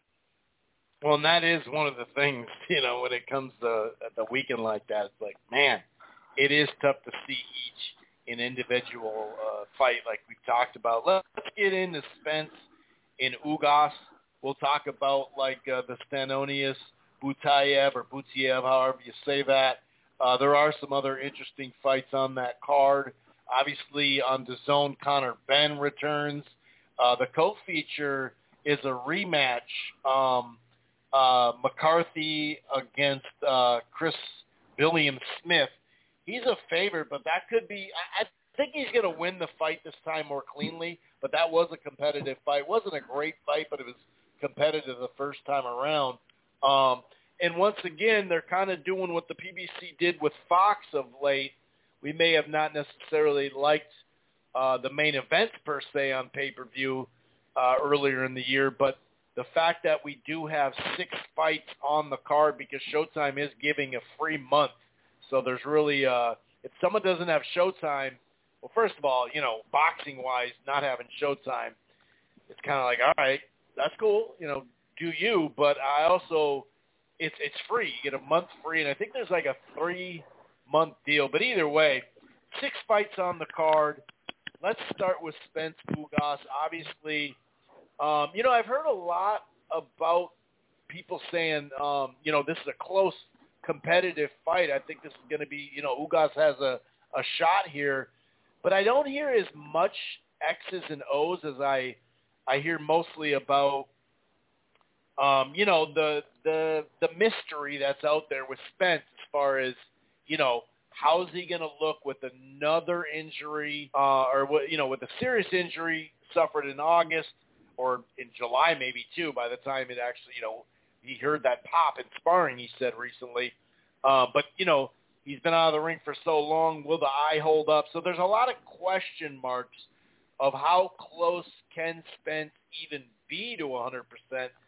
Even with, like, even if it wasn't the eye injury, it was just that long out of the ring. I mean, December 2020 was the last time he fought. So that's a long time ago just off that.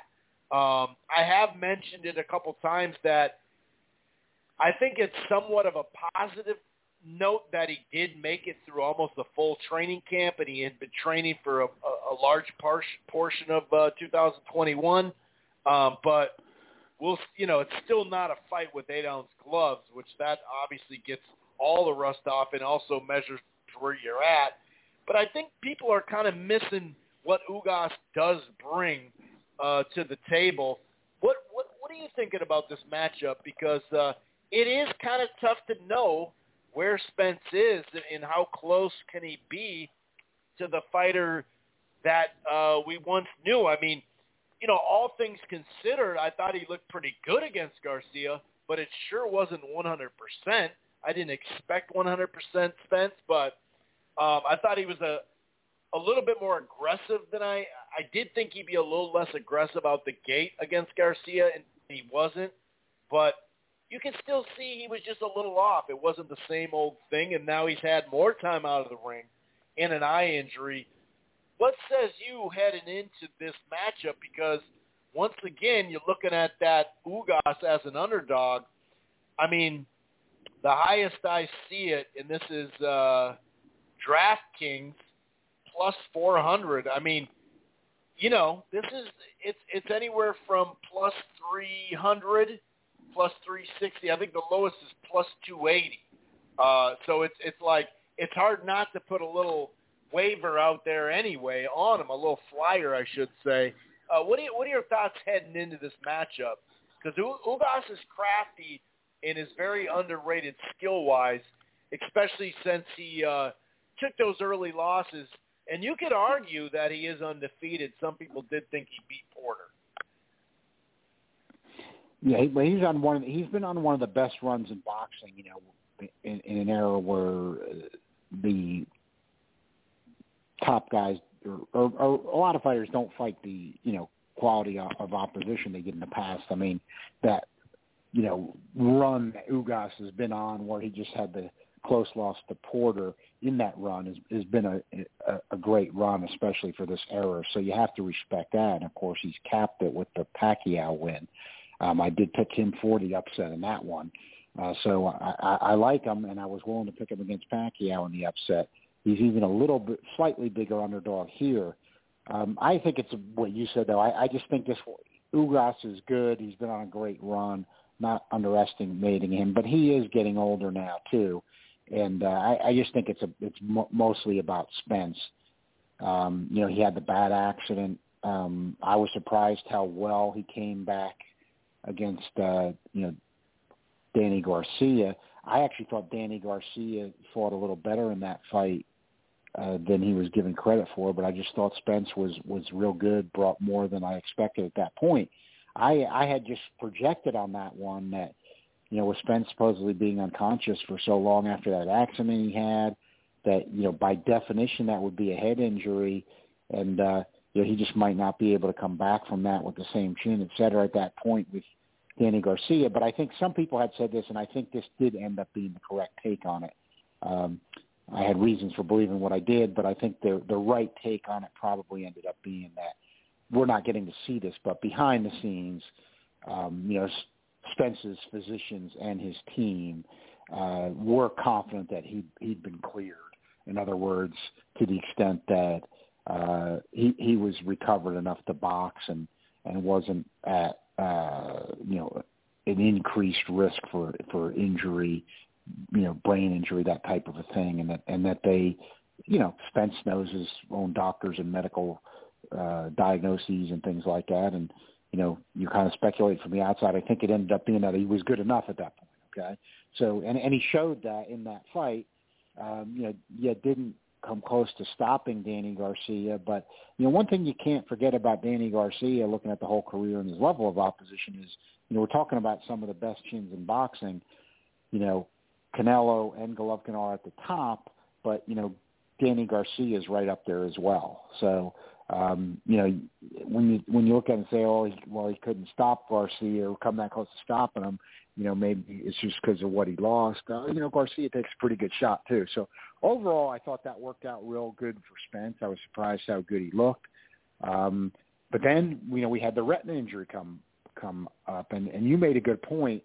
As serious as a retina is, that is one thing that has changed over the last 40 years or so. When Sugar Ray Leonard had that and he was able to come back, that was a time where, that was more a threat to be a career-ending injury.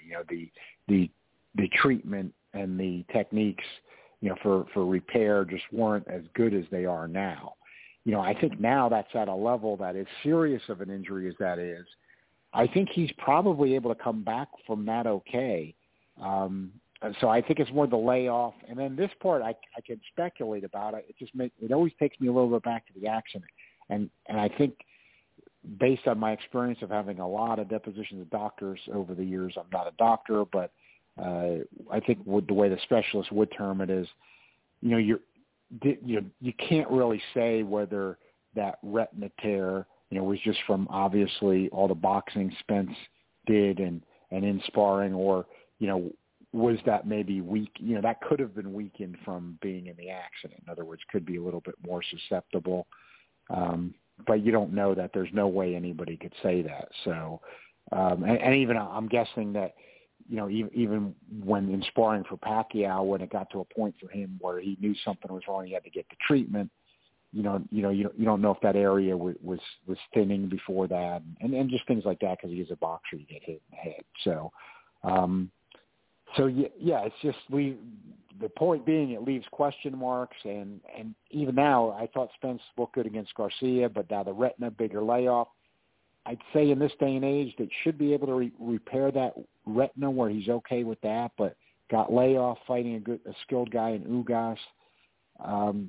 Still those questions there about Spence at this point. There have to be some. He was one of my favorite guys in the sport. I just in terms of liking his abilities and what he brought as a fighter. So it is a shame, but he's still undefeated. He's still in there. He did pick up the Danny Garcia win after the accident. Like to see him be, even though I like Ugas, I'd like to see Spence be able to make it back. I'm going to think he's got too much offense for Ugas. That's kind of my take on the fight, and I see him winning a decision on that basis. I think Ugas is very skilled, but he's not that big of a puncher. He's getting older, and one thing, even punch stats bear this out. Where this is where the punch stats can be useful. I mean, Errol Spence, he hits hard and he's a high volume guy for the weight class, even though he's skilled and he hits hard. That's one of the reasons he's so good. And he's also very, very high up there for percentage landed and landing to the body. So that's a lot of attributes that he brings to the table positively. Now, of course, he's had the accident, the retina tearing the layoff, but I just think he's got so many attributes like that even if, like you said about is he 100%, even if he's a little below 100, Ugas is a tough out, but I would say that if Spence is at least close to 100, which I'm going to think on this one he will be, that kind of mistake I made when he fought Danny Garcia. This is different, but I don't think I'm going to make that mistake on it again. He proved he's back enough. I think they can repair the retina, so I think he'll have too much offense for Ugas and should win a decision. What do you think about Stanionis and Butayev? And then you could talk about any other fights while we wrap this up. Great matchup. I was thinking about that one a lot today because I'm going to go with Stanionis. He's a very slight underdog, but I think he's the overall more skilled fighter. But what's really exciting about this fight is, even though I think Stanionis is more skilled, he's an aggressive guy who has some pop, but not a lot of pop. He's not a huge puncher. He's probably at best an okay puncher. I wouldn't say he's feather-fisted, but he's not quite on that low level, but he's definitely not a puncher. And he's got some skills, but he always moves forward. He doesn't back off at all. And, Butayev, where he made his mark against James, by far the best performance of his career. And, Jamal James, you're familiar with him, Chris, the Minnesota guy, tough fighter. That was a real good fight. But, where Butayev really shined in that fight was banging with power to the body. And Stanionis is going to be right there for him. So I think that this is just going to be a war. It's just got to be a war the way I see it, because I just see Butayev, as Stanionis is coming in, just trying to bang that body with power. But I think, Stanionis, he's got that punch variety, better variety of punches to me. Not quite as good of a puncher as Butayev, but a much better variety. But I think he's going to be getting hit because he's aggressive and he comes in, and I think he's going to be taking a lot of shots. But I think his volume is better than Butayev, and I think he'll be able to withstand the body attack and be hitting Butayev to the head and the body, and they'll both be there, but I think he'll be even more aggressive, and I think he probably wins a decision in an absolute war in this fight. So I'm Stanionis is a very slight underdog. I'm going with him. I think it'll be a distance fight, but just an absolute war. So everybody talking about this being a good fight, it's just about even money according to the odds makers. And I think it's going to be a war, so you don't want to miss it. And Showtime's doing the right thing in the sense that they're putting on a regular Showtime before the pay-per-view card. And like you said, free trial is my understanding this weekend, so chance for anybody to watch that fight, and you're going to want to catch that. Just mentioned Brandon Lee, one of my favorite prospects, is on the undercard. He's officially 140 pounds, but he's big for the weight, got tremendous power. With all the money guys in the welterweight division, I've been saying this for a while, keep saying it, he's got a good showcase spot right below Butayev and Stanionis Saturday night. I think he eventually ends up in that welterweight mix. And he's got a lot of power, so I'm looking forward to seeing him. And then just Crowley and Josecito Lopez is interesting. Crowley coming off a very shocking, good upset performance of Abdukakarov, where he actually hurt him. He's not a puncher, but he hurt Abdukakarov. Just a great performance by Crowley. I think Crowley riding high coming off of that, probably should have a little too much volume and even boxing skill. Crowley does have some boxing skill, so I think he gets a decision over Lopez. I think Gamboa at age 40 is made to order for Isaac Cruz because I like Cruz. Like everybody else is starting to seem to like him, very good performance against Gervonta Davis. But where that fits for Isaac Cruz is, when he's short, he's like 5'4", short for a lightweight. But when he fights somebody who's not that tall, he's devastating. But when he's had to fight taller guys, he still gets to the win. But he's got to punch up. You can see he can't get as much on his punches when he's got to work coming in against taller guys, even if they're not as good as him. That he's kind of got to work for a decision there. I think Gamboa coming up from featherweight at age 40. Gamboa's not that tall. I think he's 5'5". He's going to be right there in Isaac Cruz's punching angle. So I think this one has potential highlight reel knockout written all over it for Isaac Cruz. All right. Well, I appreciate you taking out the time. It was kind of a long segment today, so enjoy the fights, and we'll talk to you next week. All right, Chris, thanks for having me always. I appreciate it. Enjoy the fights, and I'll talk to you next week. All right. Take it easy. Take care. Yep. All right. Like I said, as far as we're going to bring in Carcino here in just a second here, like I said, Ugas-wise, what he can do, a lot of people – well, first of all, the Ugas-Porter fight was very close, as we know. And if you had it a draw, that's cool. I would have been fine with a draw. I did think both fighters left something on the table. I think Porter moved a lot more. Like, if you look at Porter in the Danny Garcia fight, I thought he blended the aggressiveness and the outside movement probably the best in his career on that one, whereas I think he was moving too much with Ugas, right? But Ugas, as a come-forward fighter, having to chase you down, like once you're on the inside with Ugas, he can go to the body majorly, and he's got fast hands and stuff. But he's not necessarily going to, like a top-level guy anyway, is going to cut the ring off on you and really go offensive that way. It feels like he's got to kind of be in range or whatever to do that, or already on the inside. So I thought, coming forward is not necessarily a strength point against a top-level guy like Porter. But I understand that people thought that, that Ugas won. So you can't really look at just his beginning fights. He had a dust-up with Delorme. I think he got dropped in that fight, if I remember correctly. But Ugas, he's a very good body puncher, and he'll throw combinations quickly, and it's not just shoe shine. He jabs very well. He jabs to the body. Like I said, overall, he's a good body puncher. But he has these subtle, by the way, 90 seconds left of the live stream. If you're listening to the browser, dial 646-381-4990. If you're on Blog Talk, listen to the browser. Once again, 646-381-4990. You got a little over a minute to get in. But back to what Ugas, the crafty Ugas brings, these subtle movements, the angles, the step aside. He's always finding range. He's always moving.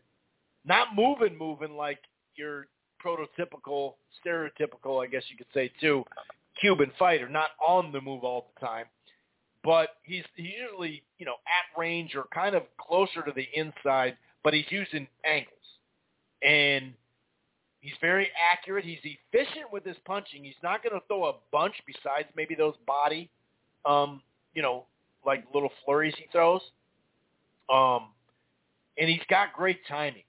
He can counter the jab. Like, he's got pretty good defense, but the ability to counter a jab, the timing, the accuracy when he does throw, obviously activity from Spence in that jab as well. It'll be interesting to see how long it takes Ugas to counter that jab. Will Spence be a little bit worried about that and not throwing it over the top or just double, triple jabs, And Spence does have a really good jab where he blends it. He goes to the body, goes to the head. Sometimes it's authoritative and it's right there. Other times it's setting up, a lot of different stuff there. So I think it's going to be an interesting fight. I don't see Ugas on the move constantly. If anything, he'd be pivoting and circling, and like I said, you taking a step to the side and going to the body type stuff. I think, it won't take long for this to get going. But I see this as a two-way fight for quite some time. I just wanted to give a little bit more detail on Ugas as well and what he brings into the, to the fold. I mean, sure, Pacquiao didn't look as good as he did against Thurman. He had been out of the ring for 2 years. It's not like, he was spent and way past it and all that. It was just, when you're out of the ring for 2 years, that's a long time. And that's where you look at Spence, even if the eye's okay. Let's say the eye's okay, which we won't know until he starts getting hit. It's still another 15, right around 15 months out of the ring. And you're facing a guy that, has great timing. It's going to be an interesting fight, man. I'm really looking forward to this. And like I said, I've said it, since I've seen the odds that, you should put a flyer out on that underdog money. It's not even 2-1. It's more like 3 to 4 to 1. So maybe you can make a personal bet. In this scenario, making a personal bet, if you believe that Spence is going to win, cool.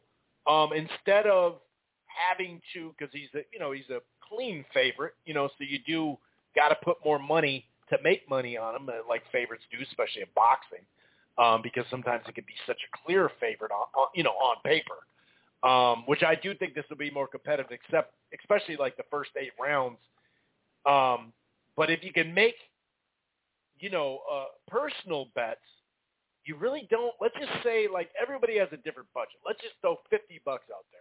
If you do $50 on a 3 or 4 to 1, it's not risking all that much because you're going to have to risk a little bit more money with Spence if you're actually going to bet it anyway, right, to make some money.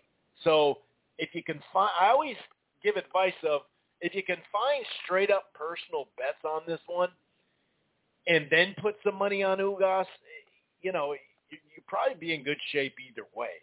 But anyway, I want to go ahead and bring in Carcino to the fold and get his take on this. All right, let's bring in what's going on, Carcino? How are we doing, sir? And what do you think about my Timberwolves last night? They won the whole championship last night. It sure felt like that because that was like the second time we've been in the playoffs since Garnett left. So basically even before that, 2004 was the last time when they made it to the conference final with Spree and Cassell and all that. But that was a hell of a victory last night, especially with Cat and ball problems. Oh, yeah. I think the Wild victory was more impressive. But, yeah, this here was expected for me. I thought they were going to beat the Clippers. But the fact that they were down in the fourth and had to come back, that showed a lot. Without Cat, yeah. Yeah, because when Cat found out, everybody thought the game was over because in the first half, people thought, like, man, they're cheating the T-Wolves. And, I mean, you guys had everything. You guys had a protest. You guys – Oh, yeah. We protest everything up here. It doesn't matter what it is. We're going to protest up here. I'm like, my goodness. Somebody tried to use Elmer's glue to glue themselves to the floor. That's still there, too, on the floor, dude. It's literally not going to go anywhere, probably. They're probably going to have to use some sort of weird chemical on it or whatever. But I saw a picture of it today. It's still there. Oh, wow. That's crazy. That's the mark. And then now, she got what she wanted. She got the attention. Exactly. Everybody talking about Glenn Taylor and he should have gassed the chickens instead of burning them. I'm like, well, they got the bird flu. What do you expect them to do? Yeah. So we can start with the entertaining weekend that was, especially the Lubin Fundora and the Golovkin Murata. Those stood out as far as action fights. We can start there and get your take on that before we dump into Spence Ugas. Yeah, the Lubin fight, man. I did like my first boxing post fight in a long time off that fight. That was incredible. because that was a fight I felt Lubin had in the bag. Even when he got knocked down, he was still kind of controlling the fight. So I think, like, he was taking too many shots because he was waiting too much. But he was landing the more telling shots, and I was like, man, he's winning the early rounds. But the attrition of the fight was starting to change. Did they ever declare what was broken on him? I guess I heard he broke his nose, and then he messed up his shoulder. I think I heard, don't quote me on this, but I think it was a separated shoulder. I think that's what happened, too. Okay. Because he got roughed the fight up. was But going on, I thought, your point, he did win more rounds on the scorecards. Yeah. I mean, he was completely winning the fight as it was going, but I understood the stoppage, but I could see the turn in the action. And, like, the 5th or 6th round, Fundora was, like, really stepping it up. And to me, he looked like he's way big. He looked like he was almost, like, 200 pounds almost in that ring. I'm like, yeah, they sure that they weighed these guys again? Because I'm like, my goodness. It didn't look like he was doing that much damage, but he was actually hitting him with some hard shots, and just like it seemed like a lot of weight on the punches. But his chin is like so in the air, and he's like really green, and I'm like, my goodness, this guy's gonna get his head taken off. You know, if somebody set this up right, you know, this guy's gonna get his head taken off. As soon as I said it in the 7th round, he got caught. I said, oh, see, now he got caught. He's got some adversity now. And I was like, let's see if he get let off the hook, and he didn't. He got caught again, and just with straight will, he basically took a knee to try to get his head back together because he was just rocked. So he was trying to get his, nerves back together. But what saved him is that it was close to the bell. So when it came out for the next round, it was like surgery work. He was just, it was like Lubin gave it his all in that 7th round. In the 8th round, he was trying to just sum it up in spots, but he was just getting dominated by the activity, the work, and his ability to smother. He uses his size to his advantage. He's not going to let you get off. If he throws a shot or whatever, he throws his punches and smother your offense, something Bernard Hopkins was good at. When he was fighting, is smother your entire offense. It's like you're going to have an off night because you're not going to have a rhythm, because I'm just going to smother you all night. And that's kind of like how Fundora was doing it. He'll throw his shot that he wants to throw and then kind of smother your work. So Lubin didn't know how to adjust to that, and then that fight was basically going to be over. And he was getting the rougher end of it because his eyes are swelling up. He looked unrecognizable. He looked like one of those PJ characters that used to come on TV that Eddie Murphy used to voice, the PJ. He was looking like, his face was looking like one of those characters. And I was like, man, they got to look stop like that. What was that movie back when we were kids, Mask or whatever? What was that movie? With Rocky Dennis, the Rocky Dennis story. He was getting close to that all of a sudden. Yeah, he definitely was. And when Kevin Cunningham said, that's it, that's enough. That was the right call. And somebody, in the Lubin corner, who was rooting for Lubin, had on a Lubin shirt, throws a bucket of ice. That's right. A cup of ice. At Kevin Cunningham. And Cunningham is from St. Louis. So he was about to go right in the I forgot about that. I forgot to mention that. Yeah, totally, dude. He was ready to go. Yeah, he was ready to go. He was going to go right out of that ring and grab that guy and bring him back in. And, I mean, good job by Fundora, but I think he's really not ready for the upper echelon at that division. He's going to really get himself hurt.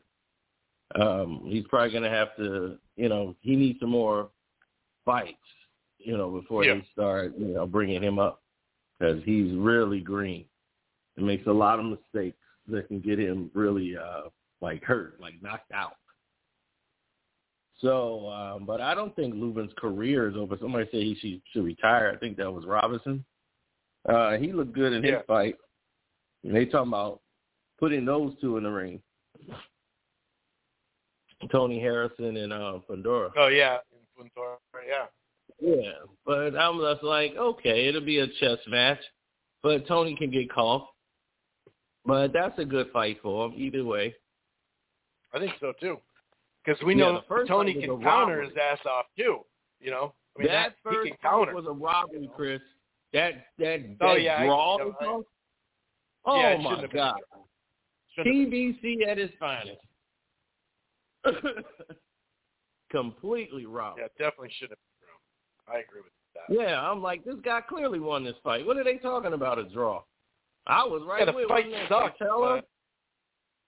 Yeah. Yeah, I'm like, man, this is PBC at its finest. They knew they robbed that guy. Yeah, the guy, he wasn't even in the stratosphere getting a draw. But no, yeah. Let's talk about Triple G.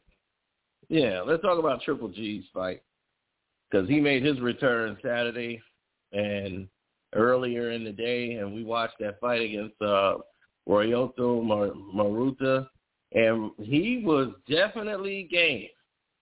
And the thing about him is he just doesn't have the power to keep Triple G off of.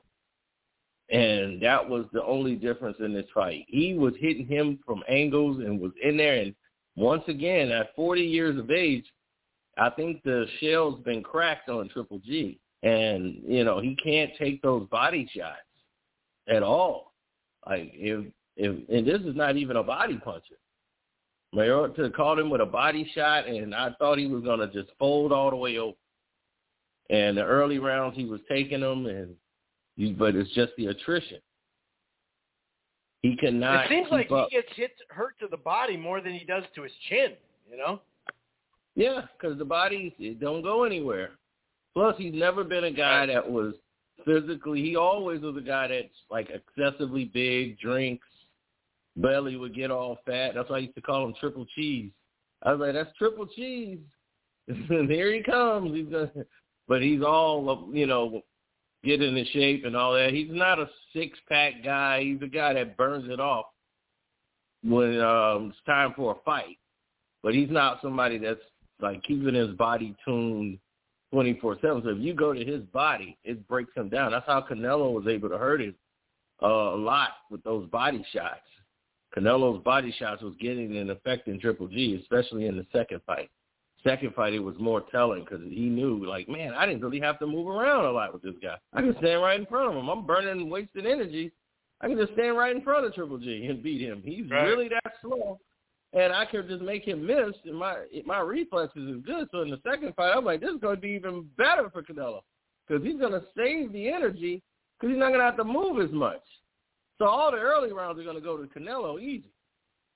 So he just got to learn how to tie up, but he had so much ego involved in it. Like, no, Mexican style. You stand toe-to-toe. You don't grab. I'm like, dude, you grab that man, hold that man, tie him up. You already got the fight won because basically the first 5 rounds is yours. So you can just trade either other round. That's how Roy Jones used to basically calculate his victories. He would go out and try to win the first 3 or 4 rounds, then try to win every other round to ensure a decision if it goes that way. And if he's losing a round or something, he wants his corner to tell him, hey, you kind of lost that round. Okay, well, I'll go get this. So this is how his strategy was in the corner of just basically scoring fights in his own mind as he's moving forward with the fight. That's his game plan. So Roy's game plan was never to try to really get you out of there. It was just about winning rounds. But with Triple G, when he got a stoppage, and I think it was like round 9 or something, they stopped it because there was no way, Ryoto could continue. The fans clapped, and they applauded Ryoto's performance, in Japan because they have a sense of respect that he went out fighting. He went out on his shield. And it's just so much of a culture difference when you see how they are, like, people are respected where they live to where they are now. It's like, man, where we live today, we sit there and make fun of or make memes. We shame the fighter that fought hard. I'm like, man, this guy fought hard. He gave it his all. He just lost. He just didn't win the fight. It's like, hey, he can fight another day. It's not like I wouldn't want to see him again. Like, he just stunk up the place. You know, it's some fighters like that. I can see you booing them. They just coming in like, I'm a hug, I get to the bell. Right, yeah, right. Right. But you're right, though. They always talk about the O. Oh, guys are protecting their O. But then, you know, it's really no big deal when they lose until they lose and they get roasted on Twitter. You know, it's like, oh, I thought you said it didn't matter. Yeah, exactly. And then after that performance, that was that. That was just the end of it. Now going into this, I'm not mistaken, they're at the AT&T Stadium, right? The Cowboy Stadium. This is where the fight's going to be with Ugas.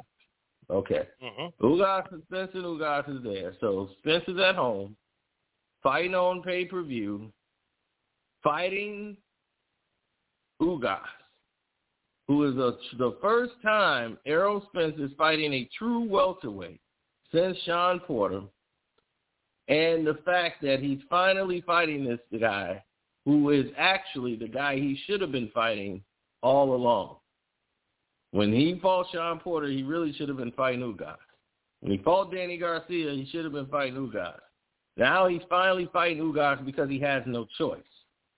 Manny Pacquiao, who he tried to avoid again and fight the Pacquiao fight to get the money, he got hurt, and in came Ugas. And it's like, well, hopefully Manny beats him. That didn't happen. Now, Ugas is the one that retired Pacquiao. Ugas is finally getting what he should have gotten when he was robbed against Sean Porter. Now, here's why you can bet on Ugas. He's a live dog.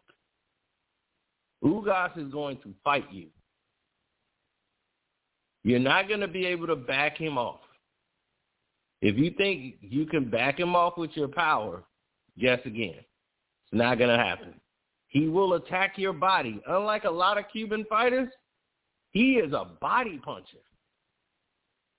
That is the most underrated thing about him that people seem to forget about Ugas, and they underestimate. His body combination, too. Yes. Quick combination. He is a body puncher. The only flaw that he has is that he keeps his chin too far up in the air. And I've said that plenty of times about him. I'm like, he's got to learn how to move he keeps his head right up. His eyes are open, but he don't duck his chin at all. I'm like, somebody's going to take his chin off one day. But he is he's a big 147. And this is the only time Errol has fought a big 147 since he fought Sean Porter. Kell Brook was the other one. But Kell at that time was coming from 160, sweating down to 147 after an orbital bone fracture. So this is entirely different. He was damaged goods going into that fight. But Sean Porter, well, they thought this is tailor-made for you. It's a phone booth fight. You don't have to chase him down, Errol. This is perfect for you. Ugas, unlike Sean Porter, can fight at angles. And you saw it in the Porter fight. He won the Porter fight. He dropped Sean Porter in that fight, and they called it a slip. That was completely a knockdown and should have been scored as that. And from that point on, I knew Sean Porter was done. Now, Porter, and what I meant done, I mean done beating guys like that. He can't beat big guys his size. He just can't do it. Now, what I saw is that he's going to always be in contention. He's always going to be in the fight. But that will was broken that way. He fought a different style because he had to. He felt Ugas' jab early on in that fight and realized, like, man, because he tried to beat Sean Porter at first. Then he wanted to go box at angles and try to box Ugas, which really was working against him because that wasn't his style or brand of fighting. I don't know what he was doing. So it was the craziest strategy of all times from his corner, but I realized that he gave Ugas a lot of respect in that fight. And he was able to use some of his thing to rough up Ugas in a lot of rounds. You know, the thing about Ugas is he is the older fighter. He does have that age factor on him. But you're going to have to be willing to you're going to have to be willing to come take it. And Errol showed me in the Danny Garcia fight, after like 7 or 8 rounds, he took a headbutt from Danny Garcia, and he was never the same in that fight. He lost like 5 rounds, at least 4 rounds in a row. He was lucky for him. The fight was already, basically decided. But Danny's a small welterweight. If you have that shutdown in the middle of this fight, like, there's some people in the boxing world was like, man, I want to bet on Ugas. Because they remember what Errol was going through preparing for Pacquiao. And they was like, I don't know if he beats Pacquiao from what we're seeing here. He was getting, kind of handled by his sparring partners. And this is why he went to a nutritionist, because he blamed the nutritionist for the reason why he looked so flat against Danny Garcia. Ugas is not the kind of guy you want to run out of steam on. He's not that guy you want to do that. He has a sneaky right hand over the top that comes out of the high guard. It looks like it's like puts up his high guard as a disguise, and then he'll pop out with a right hook that you don't see, because he'll throw it around your guard. And the way Errol stands, Errol won't see the right hook. He's a southpaw. So that right hook is going to come right over his shoulder and clip him on the side of the head. He'll pop right out of it, and he used it against Manny Pacquiao. And he led with it as a lead, because against a southpaw, it works like a charm. Manny had never fought a Cuban. They call it the Cuban right, the way he loops it around, but it's just really a right-hand lead. But it's a right-hand lead with a hook. It comes like a hook. He starts off with the punch in front of his face, like it's protecting him like a guard, and he just pops out with speed and makes a hook out of it. And it gets around and keeps clipping him. Now, you can make an adjustment to it, but if you're not familiar, you'll just keep getting hit by that. And it's frustrating. And Pacquiao was getting hit with it at will. He had no answer for it because he's never trained against a Cuban fighter, and even as an amateur. They avoided those type of fights because they wanted to keep Manny Pacquiao winning, and those are tough fights for him. They're skilled at boxing and fighting at angles. Now, Errol, the thing about him that protects him a lot is Errol has a very wide stance. And that very wide stance will kind of keep the fighters away from your body. And it helps you control the distance. And you can use your jab to kind of matador and keep a guy at bay. But Ugas is good at smothering you, coming in your wheelhouse, and being physical with you. You're not going to out-physical Ugas. He's a big 154. He's not a power puncher, but his punches hurt. They get there, and they do some damage. And with Errol, who's coming off this eye injury, Errol is not shown to be really slick and don't get hit. He's not an evasive fighter like Floyd, like everybody likes to think. He's more of a, I'm going to take it and come back with my own and come back and take it and come back and keep digging to the body and break you down with my style. And I feel like this is going to be a back-and-forth fight, but it won't be a fair fight. It won't be judged fairly. Errol will win by a majority decision, and that will be the end of it. It's PBC. He would have to literally hit Errol Spence and knock him out with a pipe and unconscious, and he might get the win. There is no way. Well, to be fair, though, that's an A-side thing. That's not just PBC. That's A-side. When you sell tickets, you have the advantage there. Yeah, you're right. I mean, advantage, but it's in Texas. This is the Texas guy. This is the event. He's not going to get his hand raised. So I'm just letting people know who to bet. Ugas, to me, I would definitely put money behind, but not when he's fighting in Texas. Jerry Jones Stadium, no way. There's no way I'm going to bet against that. If the fight's going to the cards, it's already been decided. They already know where they're going, and Ugas is going to get rocked. It's like he doesn't speak English. No, he can't do it.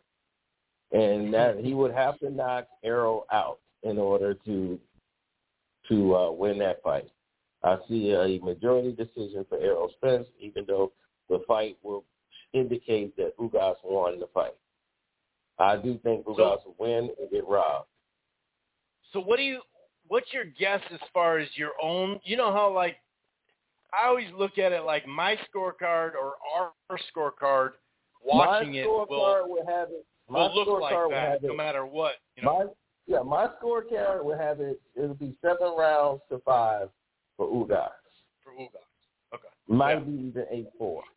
But I got Errol winning some of the early rounds, like the round. I think they'll go round for round. Then after round 5, I see Ugas taking over the fight from round 5 all the way through 12, and it won't even be close after that. And they're still going to give it to Errol. Errol's activity will slow down, and he will not be as active as people think. He'll be more defensive and trying to hold and throwing one big power shot and little tip-tap jabs, but he's going to be able to do that with a real welterweight in front of him, a real big welterweight, just like himself. And then you're going to start to see people ask those questions about Bud Crawford. That's going to change again. You know, it's already leaned over to Bud's favor now, but you're going to see it change even more after this Ugas fight, because Ugas is going to get robbed, and that's that. And I can't see it happening no other way. Errol has not shown me he's back 100%. Mentally, he's talking about PTSD. He's talking about still having it when he's in a car and riding. I've been in serious car accidents. I know exactly what he's talking about when he was talking about seeing the car crash. I'm like, yep, I had that. Right. Every time I close my eyes, it's like sports that you want to have any kind of hesitation in, you know? It's like team sports can cover up stuff, but boxing always has a way of unveiling it right there in the ring. No matter what, who wins or whatever, you kind of like, oh, wow, yeah, he's affected. You know, we should know somewhat, you know, we'll know in this fight if, you know, just having 15 months on, 15 months out of the ring, I don't expect him to be 100% anyway. But, yeah, boxing has a way to really, you know, expose stuff. If you're having issues, you're going to see it in that ring 99 times out of 100, you know, especially when you're facing a top-level guy. Q thinks Errol's going to win by knockout. And I'm like, Errol cannot knock out Mikey Garcia. When Mikey Garcia was hurt, a guy at 135, he can't knock him out. And that's what showed me right there. I said, oh, my God, he doesn't know how to do it. And this is where a lot of people were getting caught up with his knockouts that he was having early on and his stoppages. Sure. And I said, when you knock someone out in the ring, you normally set it. Oh, this is why the difference between him and Terrence Crawford.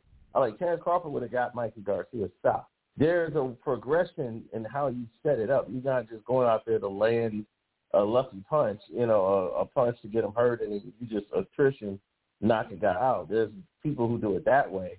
That's Errol, and then people who know how, when a person is hurt, how to get them out of it. Errol didn't know how to do it. He had Mikey Garcia hurt. And Crawford will get hit sometimes too much, you think, but he's lining it up. You know, it's like he's baiting it in a sense. And all of a sudden you're like, okay, wow, that's different, you know. And then when he got you hurt, he knows how to get you out. To him, there's more tricks in the bag. Quick. Yeah, he'll throw a lot of different things at you till he finds something that really works. And then he'll go back to it.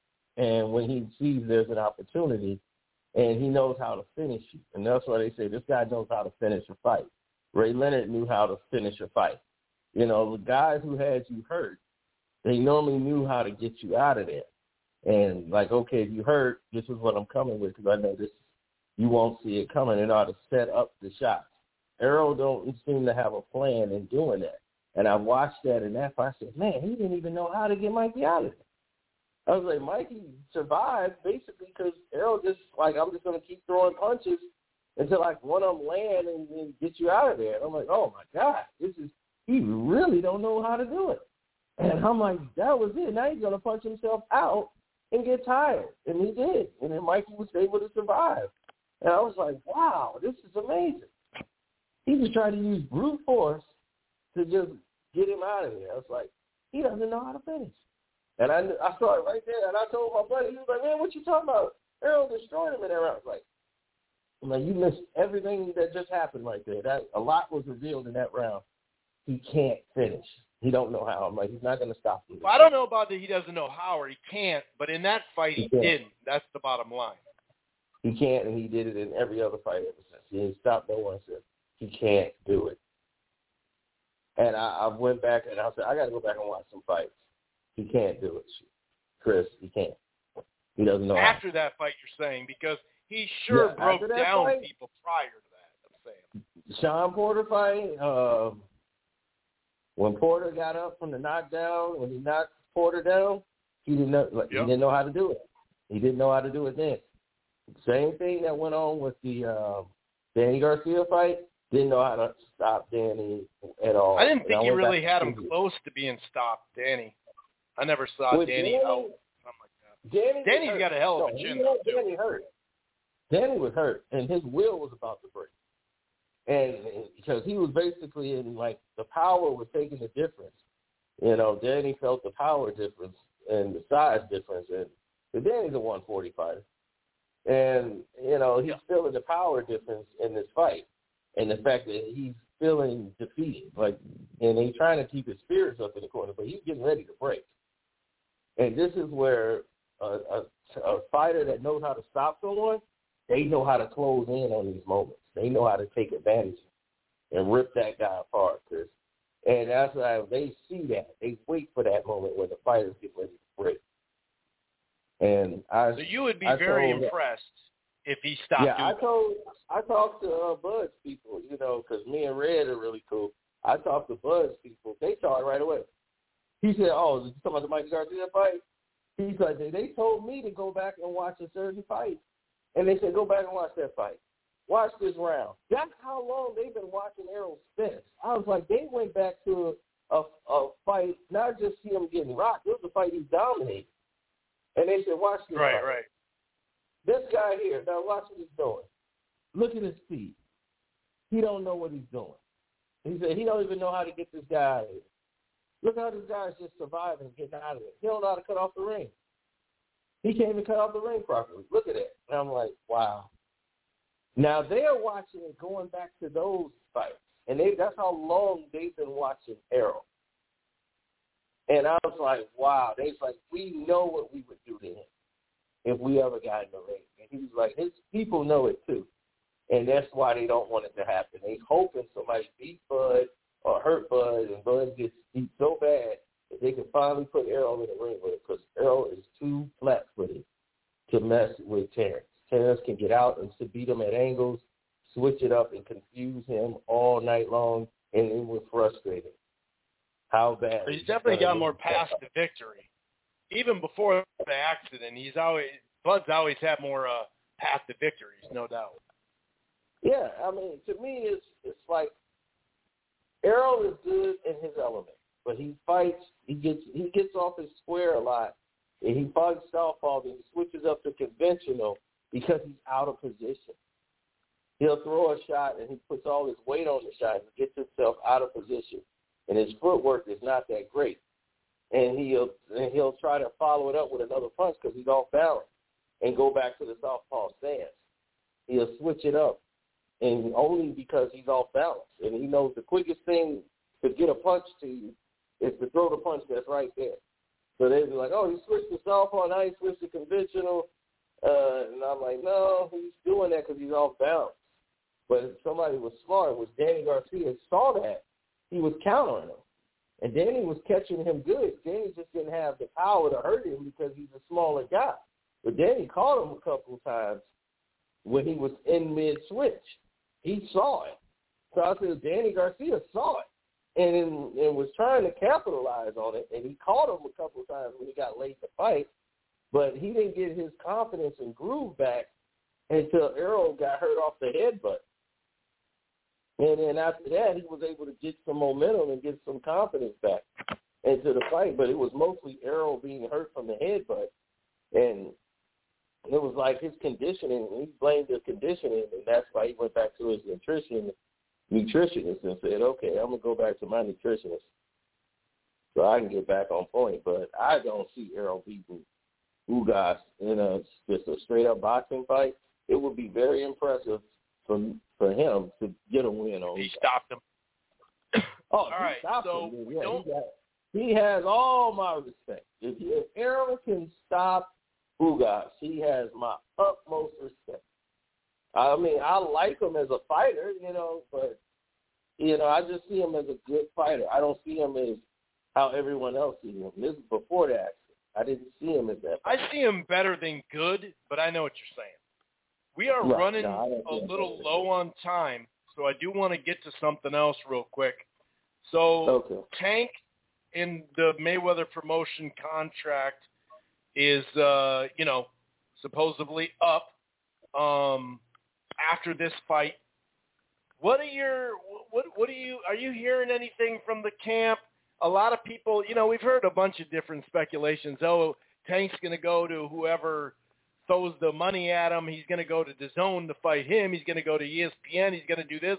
He's going to do that. I mean, I think people are kind of missing the fact that, well, he could just not have a promoter and just stay with Al, and that would be, he could just pay a fee to a promoter like other fighters do, like Spence. But what have you heard? What's your gut telling you on what Tank will do? Because, there's all sorts of rumors, swirling about who he's going to, quote unquote, sign with. Well, I don't know too much about that. Everybody was talking about Floyd's charity fight that he's doing, his exhibition rather than Dubai. Which I think I told everybody here before that was coming. Nate's been in Dubai for about 3-4 months training those young fighters. And I was like, Dubai is going to be the hub. It's going to be a hub for boxing for a long time. It's going to be the new hub because they have nothing but fights. They have nothing but money. And they're willing to put it up there. And people over there love boxing. They love it.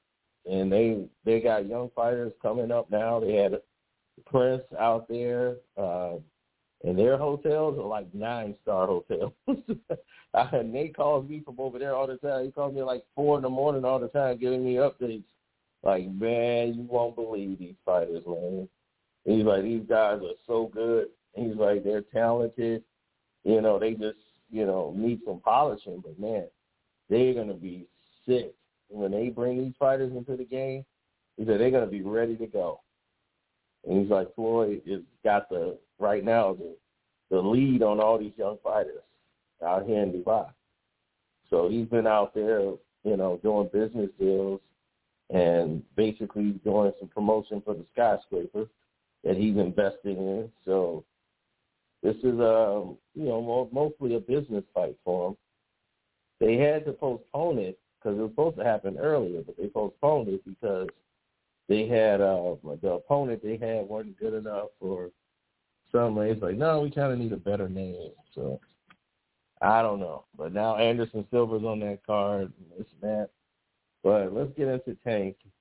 Tank's situation from the last I heard, his Tank problem is he believes too much of what people saying on the outside. He listens to all of the stuff that's on social media. He listens to he's jealous of me. He wants to take. He listened to the detractors. He believes Floyd's trying to destroy him. When Floyd was telling him in the corner, like, look, on TV they got you losing the fight. Man, you telling me I'm losing the fight in my corner in the middle of the fight? He's like, no, I'm not going to lie. I'm telling you how they got it on the scorecard. Like, I don't want you to lose. Tank always feels because Adrian Broner is his friend. And AB, always is telling him, look out for Floyd. Look out for Floyd. And it's like, Floyd didn't do anything to you, AB. Everything that happened to you, you did. Yeah, that's for sure. So it's like, what do you want to blame him for? He didn't ever cost you any money.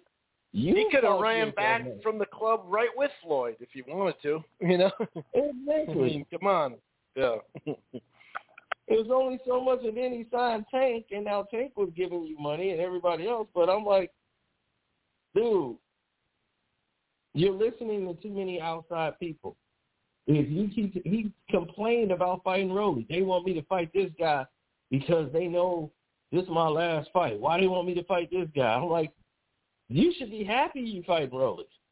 In your last fight, I would be like, great, I'm fighting Rolly. Good. This guy has little experience at this level. I can knock this guy out, and that'll be that. So what's the problem? You feel Rolly can beat you or something? Is that the reason why? Rolly's fighting you because he didn't take the step-aside money.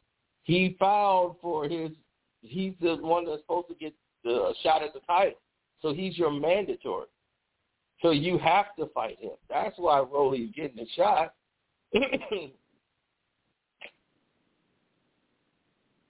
So he wasn't going to accept step-aside money this time. He said, nope, I'm exercising my right as the mandatory to challenge for the championship. That's what's supposed to happen. And he's like, I've exercised my right. You have so many days to fight me or give up the belt.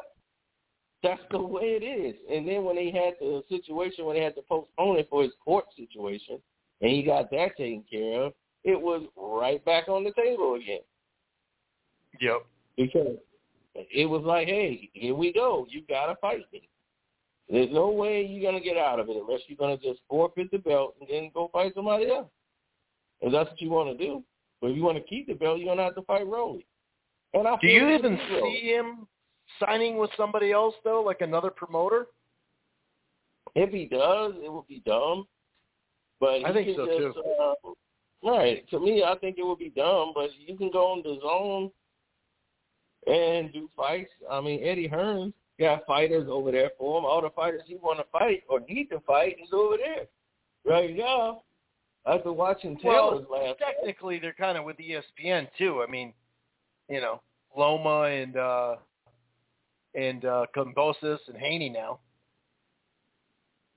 Yeah, he wanted that fight. If you want that fight, then sky's the limit. I don't see what the complaining and crying is about. I'm like, Floyd and them actually built you up and put you on pay-per-view and fights you shouldn't even have been on pay-per-view for. So, if anything, they've given you an opportunity to be seen around the world on pay-per-view and put out there for people to buy it and talk about you and put you on this pedestal. They kept you moving up the ladder. They protected you, yeah, but putting you in there with Josh Taylor at that time wouldn't have probably been a good idea. Or Lomachenko is the fight they wanted to make. They wanted you to get Lomachenko, but Lomachenko ended up losing to Teofimo Lopez. He decided to take that fight, and that was an in-house fight. So that was Top Rank being Top Rank saying, hey, this is going to be our way or no way, and they walked. It was like, we don't need it'll be to fight. interesting to see what he does. Yeah, very interesting to see what he does. I think it won't. I don't think he will. I think he'll just stay with Al and not have a promoter. I don't know. You know, he can do like it that way, but if someone wants to do like a mini deal. Yeah, someone wants to do like a mini deal with them. That's different, but yeah, I don't see there's this big reason to. You know, doesn't make any sense to me. I mean, unless someone just fucking backed up the bank on them and said, hey, it's just crazy numbers. It's like, well, okay, that's a little different, but, yeah, I don't know. We'll see. Yeah, we'll see, man. I appreciate it. Yeah, I appreciate you stopping by, and I'm going to be – my schedule's starting to straighten out a little bit, so it's not just so random time. So I believe next Tuesday I'll be doing a show. So I'll text you to remind you. All right, thanks. I appreciate it. All right, Garcia. It's good hearing from you, man. Take it easy. Great hearing from you, man. And go Wild, man, because, you know, that Dallas game tomorrow, everybody got the Wild counted out. But I think they could take it. Yeah, man, they're having a great season, that's for sure. And everybody's like, man, the Stars don't take them. They shouldn't have got that game. I'm like, wait. Watch this. I'm like, the Wild's going to win the game. It might be by one goal. We'll take it. You got to have payback from the North Stars. On the Stars tomorrow. Yeah. Yep, they still the North Star. Exactly. Take that North out of there. Just call yourself the Stars. All right, buddy. You take it easy. All right, take care. Yes, sir. So Portland, 503. You let me know when you're ready, and I'll go to you. As far as like what is that? Oh yeah, that Stanonius Butiev. That's a pick'em fight. I actually do think Stanonius will win, but that is a pick'em fight. I mean, literally on the books, the highest I'm seeing on Butiev is plus 100. And he has some minuses in there too. So that's a 50-50. I see that as what a lot of people do, is just a hell of a fight. I like that fight a lot. I think they're just bringing back like the Gamboa, Cruz. I think Cruz took an L, so they're bringing him back. There's not many big names at these smaller weight classes. It just seems like the run of the mill. We'll get you a win. People will know him. You're on this undercard, and then we'll go from there. It'll be a big crowd in Texas, so it's good for him to get in front of that. The Cody Crowler, Jose Cito Lopez. Crowley did come off that big win, like John said. I think he'll win this, but I still think it's somewhat of a test where Crowley's at right now. He should win it, though. But if you do believe in Jose Cito Lopez, he's at least a 3-1 underdog. So that's something to look at. Another fight I'm looking forward to is this is a prospect fight. Jose Valenzuela. I saw him fight at the Armory. Now, he's a clear favorite. He's probably going to win the fight. But him in I think it's his 12th or 13th fight. I think it's his 12th fight. I think he's 11-0. Going against Francisco Vargas. I like that as just to get some experience against an experienced guy. Now, we all know Francisco Vargas is not the guy he was a chunk of years ago. Let's be honest. I said it when he fought for Chelt the second time. He probably didn't need to go in and fight that one. You know what I mean? Because that one was way more rough and one-sided than the first one.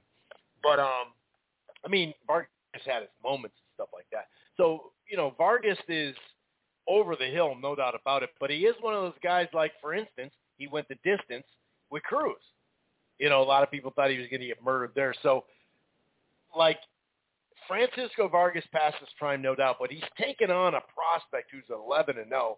It's not like this guy's been, crazy rounds the whole time. I mean, I like this fight for a prospect look at it. Now, obviously, Conor Benn taking on Chris Van Heerden, that should be a pretty one-sided fight. I don't really see that being too competitive. And Brandon Lee should knock out who he's facing. Now, I don't see – okay, so Portland actually fell off. He has some new headphones, he said, and the signal cut. Damn. Okay, but he's got Ugas. He's got Ugas winning. Okay, wow. As far as my prediction goes on that, Spence, I think Spence will win, but I am putting money on Ugas. I think Spence will win a very competitive fight, whether it's 8-4, 7-5. For the first 8 rounds, I do think that it's going to be a competitive fight. I do think we're going to see Spence get hit clean with that counter right that everybody's talking about, kind of that right hook, right that, I don't know, is it like a roundhouse right? Whatever it is effective. And he's just a crafty fighter. I talked about, some of the angles and movements. And I just, if like the Lorme fight kind of stands out to me. He got dropped in that fight. Don't get me wrong. He dropped the Lorme, ended up winning. But I think the Lorme low blowed or had a foul in that. I can't remember. But that was a good-ass fight. It's going to be interesting if they meet, not just in the middle of the ring like they're just going to brawl right away, but it'll be interesting to see. I think Carcino really pointed out defensively for a quote-unquote Cuban fighter, he's actually not all that great. I think his footwork and he does carry kind of a higher guard. I think that is his defense. He's very multiple and effective on offense, not in activity, but then sometimes activity wins fights, and that's where I see Spence's activity overall winning out. And we're going to see about, that weight issue. When he was talking about, having so many issues, and he finally settled down or not settled down, but said, I'm gonna have to get a nutritionist. Let's see if, all that weight gain and then coming down and weight gain, let's see how that, if there is a difference there. I got to see it to believe it, 100% anyway. But we don't have a whole lot of time. We will go through some news to close it out here. Actually, the new Triller Fight Club dates for this year, they released like a grip of dates. And, obviously press releases are always, they're not always over the top, but they're pretty over the top a lot of times. That's kind of the normal thing about it. But their press release for this one was like, oh, wow, really? Like, damn. Like, oh, my God. It's like they were saying that they were releasing the biggest schedule in boxing. And it's like, well, who do you have on there? Are you actually going to have PBC fighters like this fight, with what's his toes? I don't know. And I mean Andy Ruiz. I think I spoke of it earlier. He's fighting the MMA guy. And I remember Usyk was scheduled to fight this guy. But he actually popped, if I remember correctly, he popped on a drug test, on a banned substance, that Tyrone Spong or whatever. He was going to fight Usyk, and I remember going, I'm not really crazy about this fight, so I'm not going to act like I'm crazy about it for Andy Ruiz. But they released this schedule that just, I'm talking just major, but they said the most robust schedule of any fight league in existence, the largest slate of events in 2022. And like I said, they announced like so many dates, right, from April 21st all the way through the rest of the year, right? But we got to see who they got. Instead of Fox, is the PBC going to be on Triller now, like some of the fights on Triller? Is this, Andy Ruiz fight the beginning of that? Well, then that'd be different because they have talent. But what talent are they going to continue? They have a lot of fight dates, but let's be fair, but let's see. Let's see what happens with that. And Daniel Kinahan has been the U.S. Basically, this is reading from what do we got for tonight? This is reading directly from the U.S. Department of the Treasury. It says Treasury sanctions notorious Kinahan organized crime. This was 2 days ago. Today, the U.S. Department of Treasury Office and Foreign Assets Control designated the Kinahan organized crime group along with 7 of its key members. Basically, that they're sanctioning him, basically blocking property of transnational criminal organizations, and they're U.S. Customs, Border Patrol or Protection, Ireland's National Police, the UK's National Crime Agenda, European Union Agency for Law. The Kinahan organization, this is what they allege. The crime group smuggles deadly narcotics, including cocaine, to Europe, and is a threat to, the illicit economy through its role of international money laundering. And there has been some quotes, especially from Bob Arum. Probellum came out and said that, we actually have, this is what they said. Probellum takes the sanctions made by the U.S. Treasury extremely serious, and the business and its employees will be fully, let's cut off there, compliant with them. We have retained counsel in the U.S. to ensure that we fully comply with all the rules, regulations, requirements related to this matter, including not working with any individual or company that has been placed under U.S. sanctions. This includes Daniel Kinahan. Bob Arum comments implied that Top Rank has ceased business relationship with Pro Bellum are baseless. Top Rank is a competitor, and since Pro Bellum's inception, Top Rank has never worked directly with us. Any suggestions that Daniel Kinahan is a shareholder or owner of Pro Bellum are false and defamatory. So, but Bob did have some quotes, basically saying, I'm a law-abiding American citizen, and I'm willing to adhere to those sanctions, all that stuff. The U.S. government doesn't make an allegation like this unless there's evidence to back it up. So, case closed. You cannot take the U.S. position and treat it lightly. It's very, very serious, blah, blah, blah, all that stuff. He's got another quote saying, we won't have anything to do with Pro Bellum, and we're looking to cut ties, whatever ties with MTK, the Daniel Kinahan Link promotional and managerial company. And Sarah Shepard asked, if you cut whatever ties you have with the MTK, don't you lose a huge number of top-ranked fighters, including two of the biggest names? I think he's talking about Taylor and Fury. Will Arum actually do this? That's a good question. So I do want to say that Alan Dawson, as far as boxing-wise, he's got from the insider, he's been on the case, and he's been doing a great job. Jake Donovan, of course, normally, as always, did a great job with his article as well. There's been a couple other. Now, some folks are really, now they're all of a sudden coming out, and saying stuff. But this is someone from Male Sport. I've spoken to Bob Arum. We are not going to deal with blah, blah, blah, blah, blah. He said, we'll deal directly with Tyson Fury or his lawyer. And he said, I wasn't pleased with the number of things DK was doing in boxing. I was looking to sever ties anyway. And I don't know if I believe that part, that other part, because it's like, well, you said some stuff about him. Oh, by the way, this is actually from Jake Donovan tweet here. Showtime lead-in portion will have a doubleheader, but Showtime's offering a free trial for 30 days free starting the day of the fight. And then for the next 4 months, $3.99. So that's pretty good.